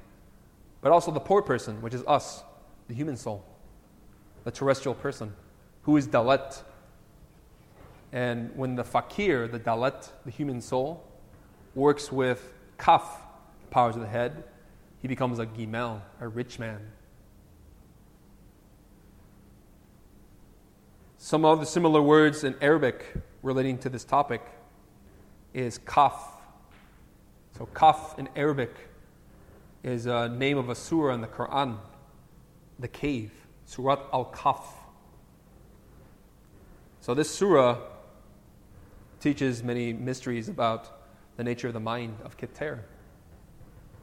In Surat al-Kaf, there are 3 boys, I believe. They go into a cave to meditate, to pray, where they fall asleep, I believe, for 309 years.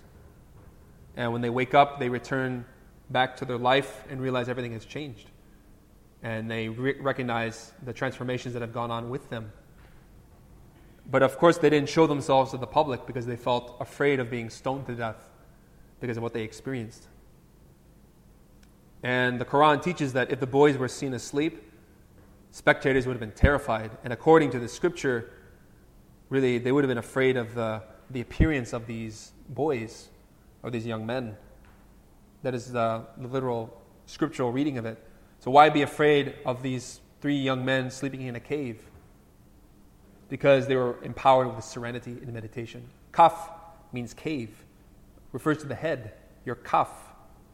Your head is a cave. In the darkness of the cave, you have to bring fire from sex to your head.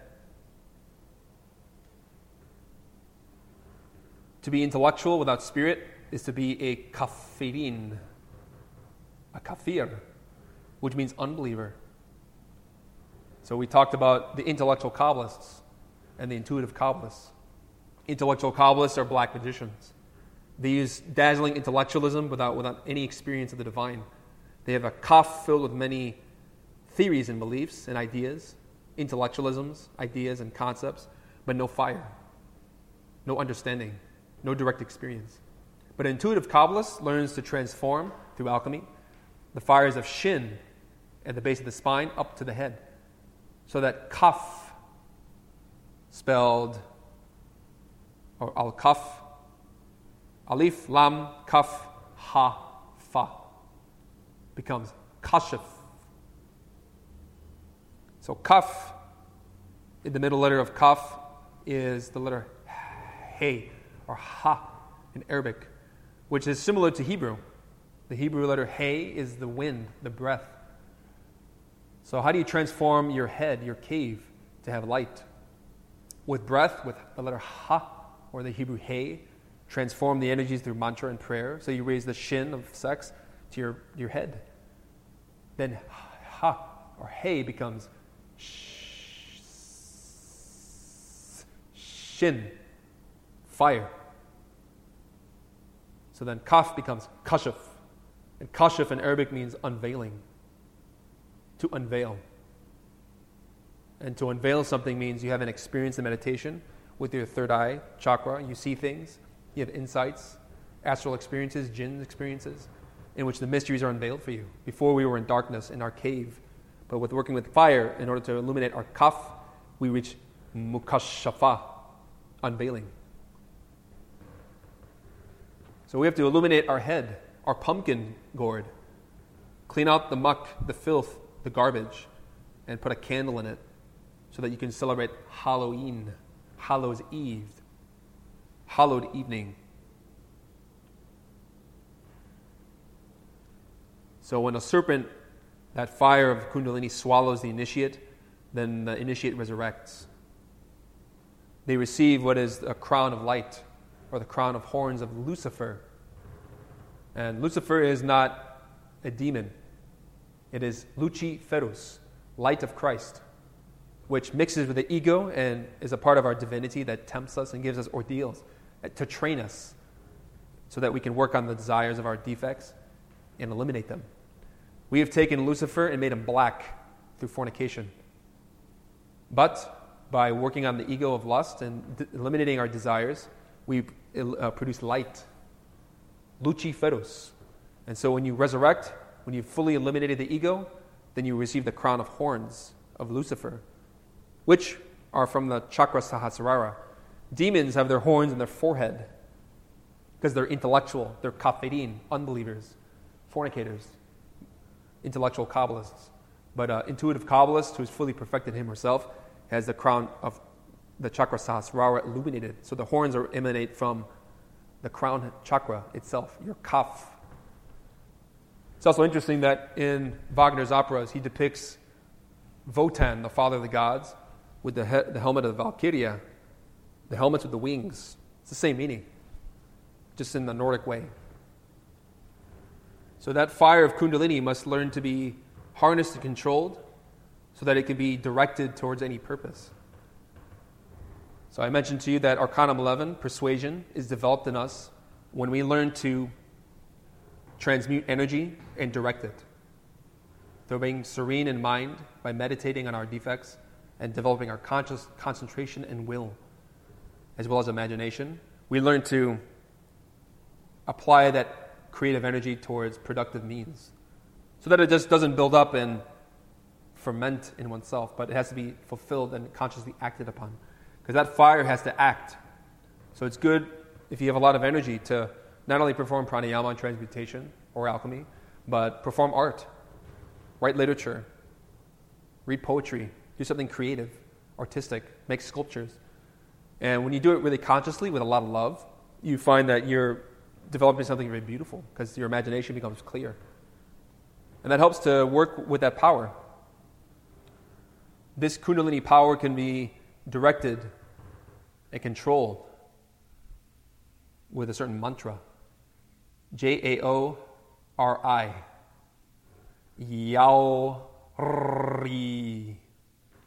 So the serpent kundalini is also known as Quetzalcoatl or Quetzalcoatl, the serpent bird amongst the Aztecs, or Kukulkan amongst the Maya. This Quetzal bird is in the shape of a sacred fire in the spine. There's one Quetzal bird for the man, one for the woman. And the mantra, Yao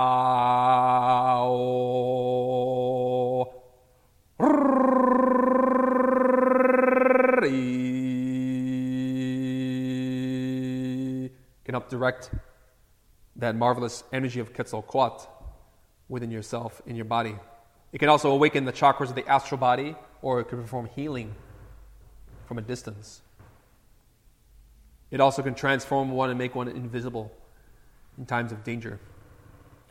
We have a practice with this arcanum associated with imagination. Because remember in Arcanum 2, we talked about the high priestess, the faculty of imagination. With the first arcanum, we have the card associated with the magician, willpower. And the high priestess is imagination. So Arcanum 11 has a practice associated with imagination, because 1 + 1 = 2. They call it science. I'll read for you the directions given by Samael Aun Weor, I believe in his book, Alchemy and Kabbalah and the Tarot. The disciple must quiet his mind and emotions while seated in a comfortable chair or while lying down, face up in a reclining position. Now imagine the marvelous Quetzal bird floating above your head.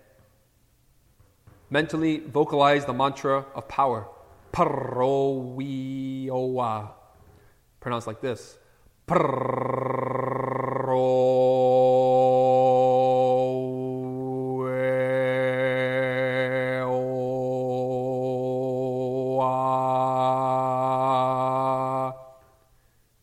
The Quetzal's divine image, splendid bird of beautifully intense emerald feathers, golden green plume with a red belly and long green feathers, yet with a white undertail, will come to your imagination with this mantra.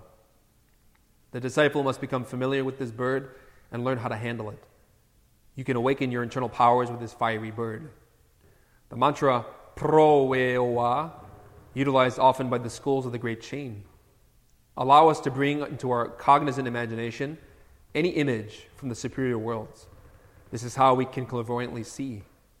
The alchemist must utilize this mantra during the trance state of sexual alchemy or magic in order to see the Quetzal. How many questions? I got quite a few. First one is when a man and a woman are in the sexual act, if they're doing the breathing aspect, the prana while they're in that act, are they actually reversing that orgasm up the spine?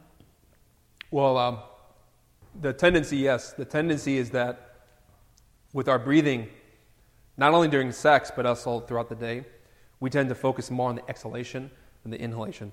So Samael Aun Weor mentions in his lectures that we tend to have a centrifugal influence in our breathing and our seminal system, in which the forces flow because of our breath from inside to out in a centrifugal way. But through works of hamsa or pranayama or alchemy, you make that energy centripetal. The force, instead of going inward out, comes from out to in. And in that way, you gradually acculturate your body to be able to transmute naturally. Because I know missionaries, one missionary I know, he's been practicing for 30, 40 years, long time. He tells me, and it's very true, my body naturally transmutes when I walk, when I breathe, because I've trained my body to do that every day. But in the beginning, you have to learn to acclimate your body little by little. So you may begin alchemy with connecting for a minute, 2 minutes, 3 minutes, building it up as you learn to control the energy. Because to try to connect for an hour in the beginning is usually not going to be productive because we have so much lust and defects. So this is why Samael Aun Weor and many initiates emphasize that when you want to begin alchemy, first, couples would train in monasteries by sleeping in the same bed with each other for months without touching. Then they would learn to caress with purity, then to kiss with love. And in the beginning, they may connect for a minute, no more than that, usually, because it's very difficult to retrain the body, the donkey of the body, to make those forces flow from out to in instead of in to out. So ancient schools of mysteries, those Neptunian schools, before they closed and before they degenerated, or some of them degenerated, they used to have rooms for couples. First, monks and nuns would train separately. And then they would, when they were ready, they would find their partner and begin alchemy. But at the beginning, I would say, acclimate yourself, because we have too much lust. It's very tempting to engage for longer because it's very pleasant. It's the natural birthright of the soul, the beauty of the soul. But again, too much fire, too much breathing, too much passionate movement, you lose everything easy. But little by little, control with the bellows of your lungs. Silent. If your partner is not interested or wants to practice, you do it mentally. But of course, it takes willpower. So, are there any couples in this dark age, the age of Aquarius, that are actually making a child with one sperm? I've heard of people who've done that, but usually they don't make it public because. Are they led by, like, you know how they say the honeymoon, where they're led by the angel? Are they being guided? People who have an immaculate conception are guided. Now, to clarify for our listeners, immaculate conception doesn't mean sex, or doesn't mean conception without sex. It means conception through purity. And to conceive with purity means that when husband and wife connect, both Gnostics, they transmute their energies and pray to the Holy Spirit to take one sperm and guide it out of the phallus into the woman to impregnate without orgasm. And there are those who do that, and if they have the karma for it. So there are people. There are many people, but they don't usually go around saying in the movement, "Hey, my kid was an immaculate conception," because you know that there's certain Gnostics and people who aspire to be Gnostics who get very jealous. So is that child born with special? In most cases, yeah, because. Is that what this indigo children stuff is? What the New Age movement calls indigo children is a very repackaged concept of return and recurrence. What is it? So return and recurrence refers to, as we said in our lecture on transmigration of souls, how certain souls which have a lot of experience reincorporate into new bodies.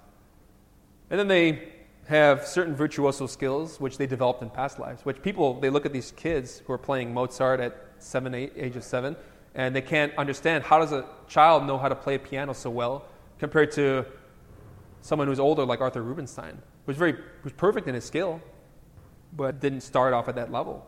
So is it true that they're here on purpose at a special time because of what's going on in the world to try to raise people's consciousness and all that? There are cases of children who are born in this time in order to help. Some.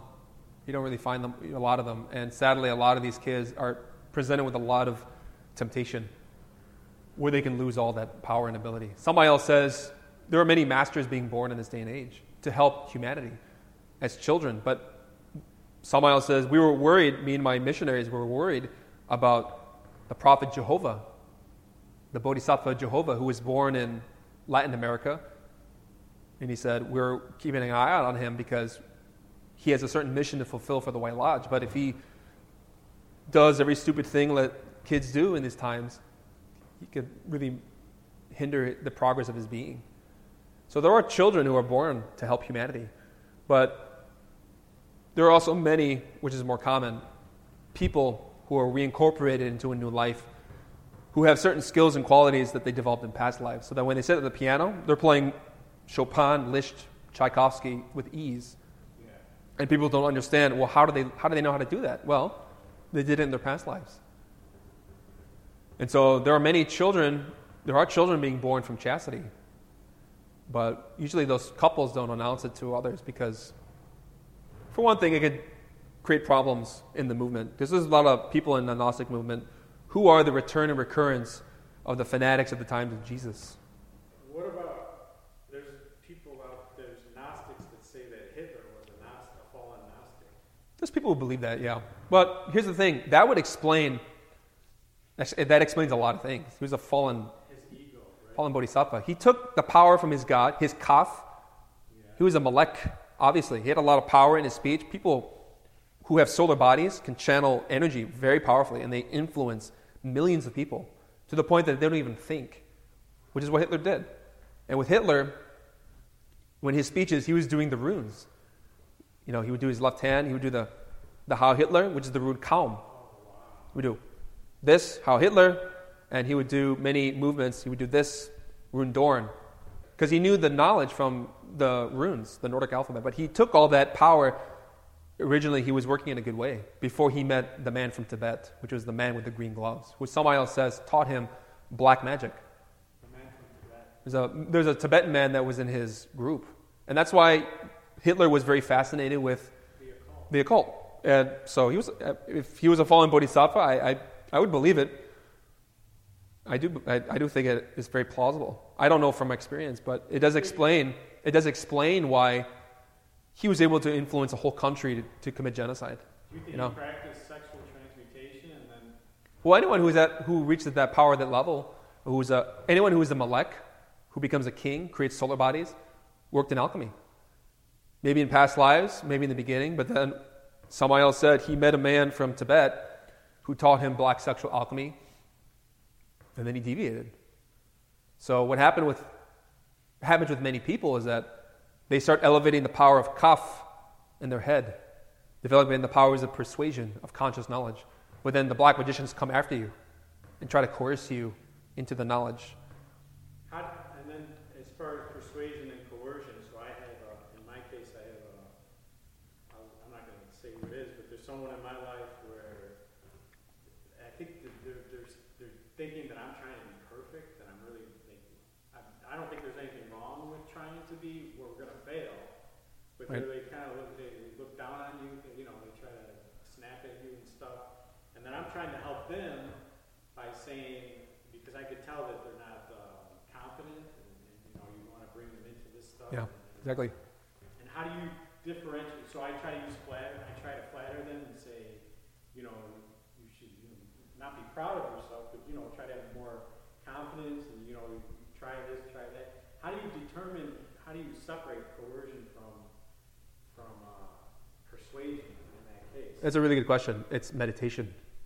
I keep telling them to meditate. Well, first, meditate yourself. Meditate myself. Because to really help someone want to follow the path you're following, you got to show them by example. Because, as much as I may talk about, certain things, if I'm teaching you certain things, it's because I experienced it. I try to leave out things I don't know, because that's not going to help. But things that you know from experience that you really benefited give you confidence. Because hey, runes help me, these practices. And when you speak from your heart that these things really helped you, people they see it and they light up and they say, okay, I want to try that, because you're excited and you naturally know the benefit. So with knowledge and comprehension is how you teach others. I actually had one friend who was supposed to come today that actually approached me. He saw the difference in me, and then he wanted to know what I was doing. And I showed this to him, and now he's listening to some of your talks. Did you have questions? I'm taking. No, that's all right. Go ahead. So when I was in my dark phase before I met you, and I was partying and this and that, I used to have sleep paralysis. Sure. I used to have things on my chest, an old hag, a reptilian being trying to choke me. What was that? That was my demon within me? Tends to be, in most cases.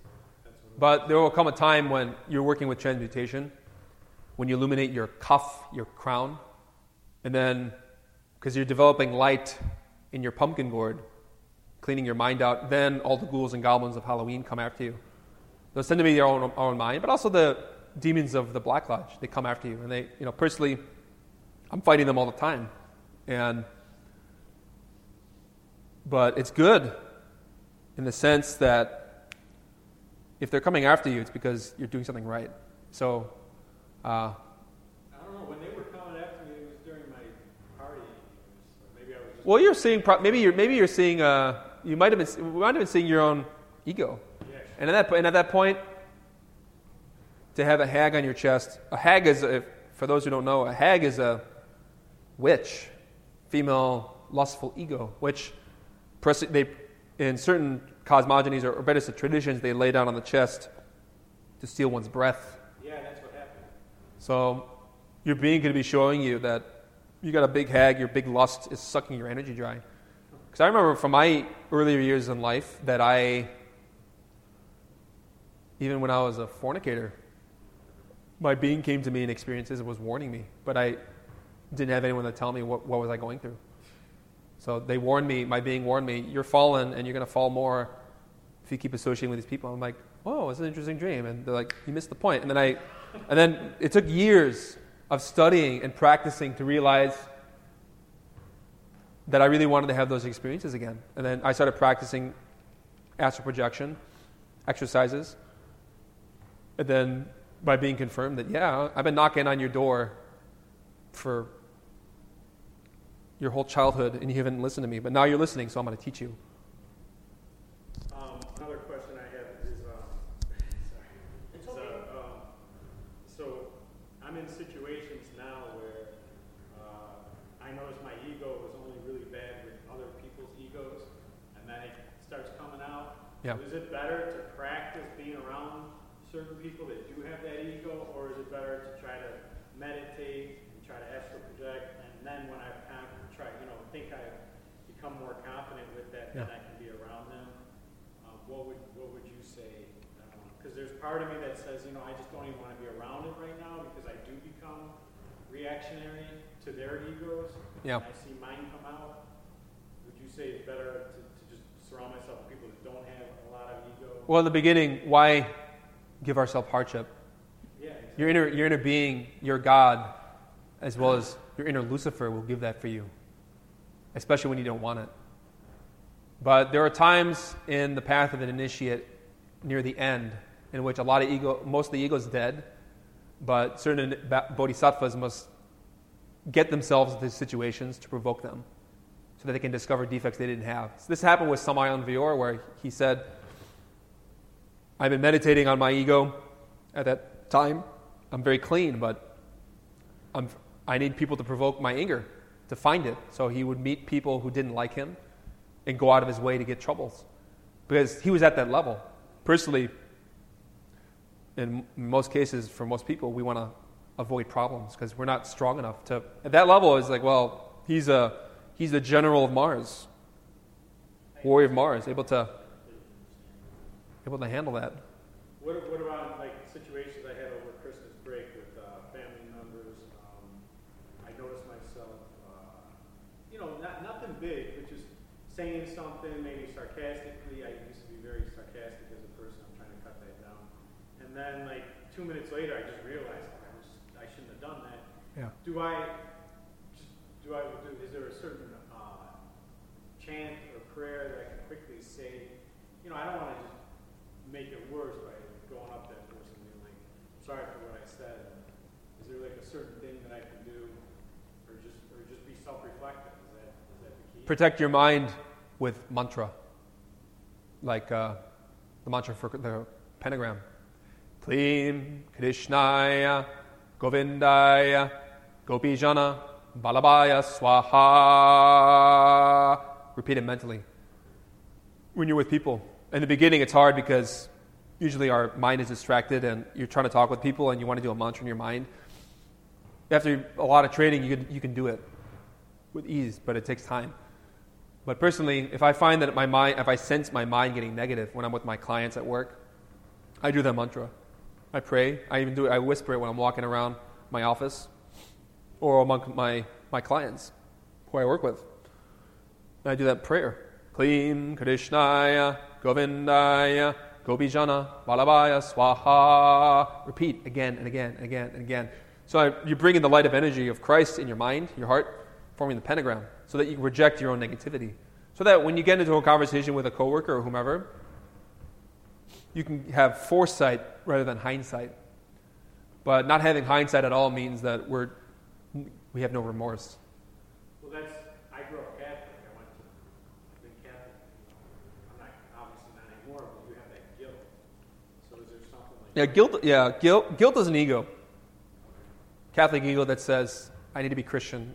This is why Nietzsche made fun of the Catholics so much. He says, they think that their virtue is about being bawled over, run over, and saying sorry to the person who hit them. Right. Or thinking that their virtue is like a brake, as like a cart going on a hill. They think that remorse, or better said, their religion is their virtue is like a brake, which they try to stop themselves from descending. But he makes a lot of fun of them, and he rightfully so, because it's stupid to think that way. Because same thing you have to meet in an hour, right? Say something like, let's lose it for a second. I say something. Not that it was mean to him, but it was a little bit mean. And immediately I feel the same. And then you do the mantra, Klim, Krishnaya, Govindaya, Gobijana, Balabhaya, Swaha. Repeat, sing it. Do you think we should go up to that person and apologize, or just let it go? It depends. Follow your heart. Your heart is going to tell you what's right, what's wrong. I guess one last thing I want to bring up is I lived in Los Angeles for a while. I'm noticing that when I was in Hollywood, that was the darkest place, probably worse than anywhere I've been. Yeah. I'm noticing a lot of the people out there that worship Lucifer. They're actually worshiping this pride and lust and all the deadly sins. What is they're all black magicians, or are they? There's a lot of them who are awake. Kubrick's last movie, Eyes Wide Shut, I believe they finished, the day he died, it was right after like 10 days or so after he finished filming or something like that. And in that movie, you see a literal initiation into the Black Lodge, the force of coercion. But, there's a final lines in that movie with Tom Cruise and his former wife, whatever, Nicole Kidman. She says, because we're awake now, we're in hell. Path of demons. So a lot of those actors and actresses are awake in hell. It's very common. And what's your definition of awakened? Awakened is when you know. You can know as a consciousness free of condition, but if you're awakened as an ego, meaning you as a consciousness are awake, like in the astral plane, as an ego. You see through your ego. Instead of being awake consciously, you're awake in the darkness, in the shadows, in a very heavy way. Because you may have experiences where certain witches and sorcerers come after you, and because you have that ego, they can manipulate, they go for your solar plexus to take your consciousness and awaken you down in hell. Being awake in the ego is like seeing in the dark. Whereas before you couldn't see, it's just darkness. Your consciousness, you see in the dark, you don't see anything. But when you're awake as an ego, it's like being a bat in the darkness, or being awake in the shadows. You simply know. You have powers in the ego. You can read minds, but it's all egotistical. It's demonic. It's all in hell. Oh, okay, so that's what you mean by awake. Yeah. But there's two ways to awaken. As we said in our course on Sufism, there's two ways to awaken. By eliminating ego, so that you see clearly without obstruction, or you see like a murky bottle in the glass. You see through the shadows, but it's a very subjective and painful way. And demons will try to grab your solar plexus, which is why when we conjure, cover your abdomen, make the sign of the pentagram, and conjure them. Because they can't take your energies if you're covering them. They usually go for your sexual organs or your abdomen to try to pull you, awaken you in the darkness. It's a very evil path. And I don't recommend it for anybody. And they're basically, they're deadly sins. They're feeding their demons. And that's what it means to be awakened in hell. You have power in your anger. You can astral project and jinn travel in the dark or in the shadows and manipulate people and read minds. But it's all in hell. So you're doing it through the ego of other people to manipulate them. That's coercion. Persuasion is different. Persuasion is you see the light, you act in the light, but you respect the will of other people. A demon will always force itself upon you. I'll tell you an example. I gave a lecture a number of years ago at a library. I had a couple come in. There was about 15 people who showed up, introductory course. And one guy come with his wife, who I immediately knew, just talking with him, he was trouble. Because I sensed he asked me questions and trying to impress with his knowledge, and was, I became more awake in my consciousness, and I saw he was awake as a demon, and he was telepathically trying to play with me, steal my energy, trying to manipulate what I was going to say. He even said physically out loud, "I know what you're going to say next." He had the audacity to say it out loud, and I just ignored him. I kept giving my lecture, but they're very common. And so he was trying to coerce me into following his way. He's saying, I beat you, I'm conjuring you, follow my path, because it's, the path of Christ that you're following is wrong. That's how demons think. They try to force you, coerce you. But no solar man will do that. The solar initiates respect the will of others.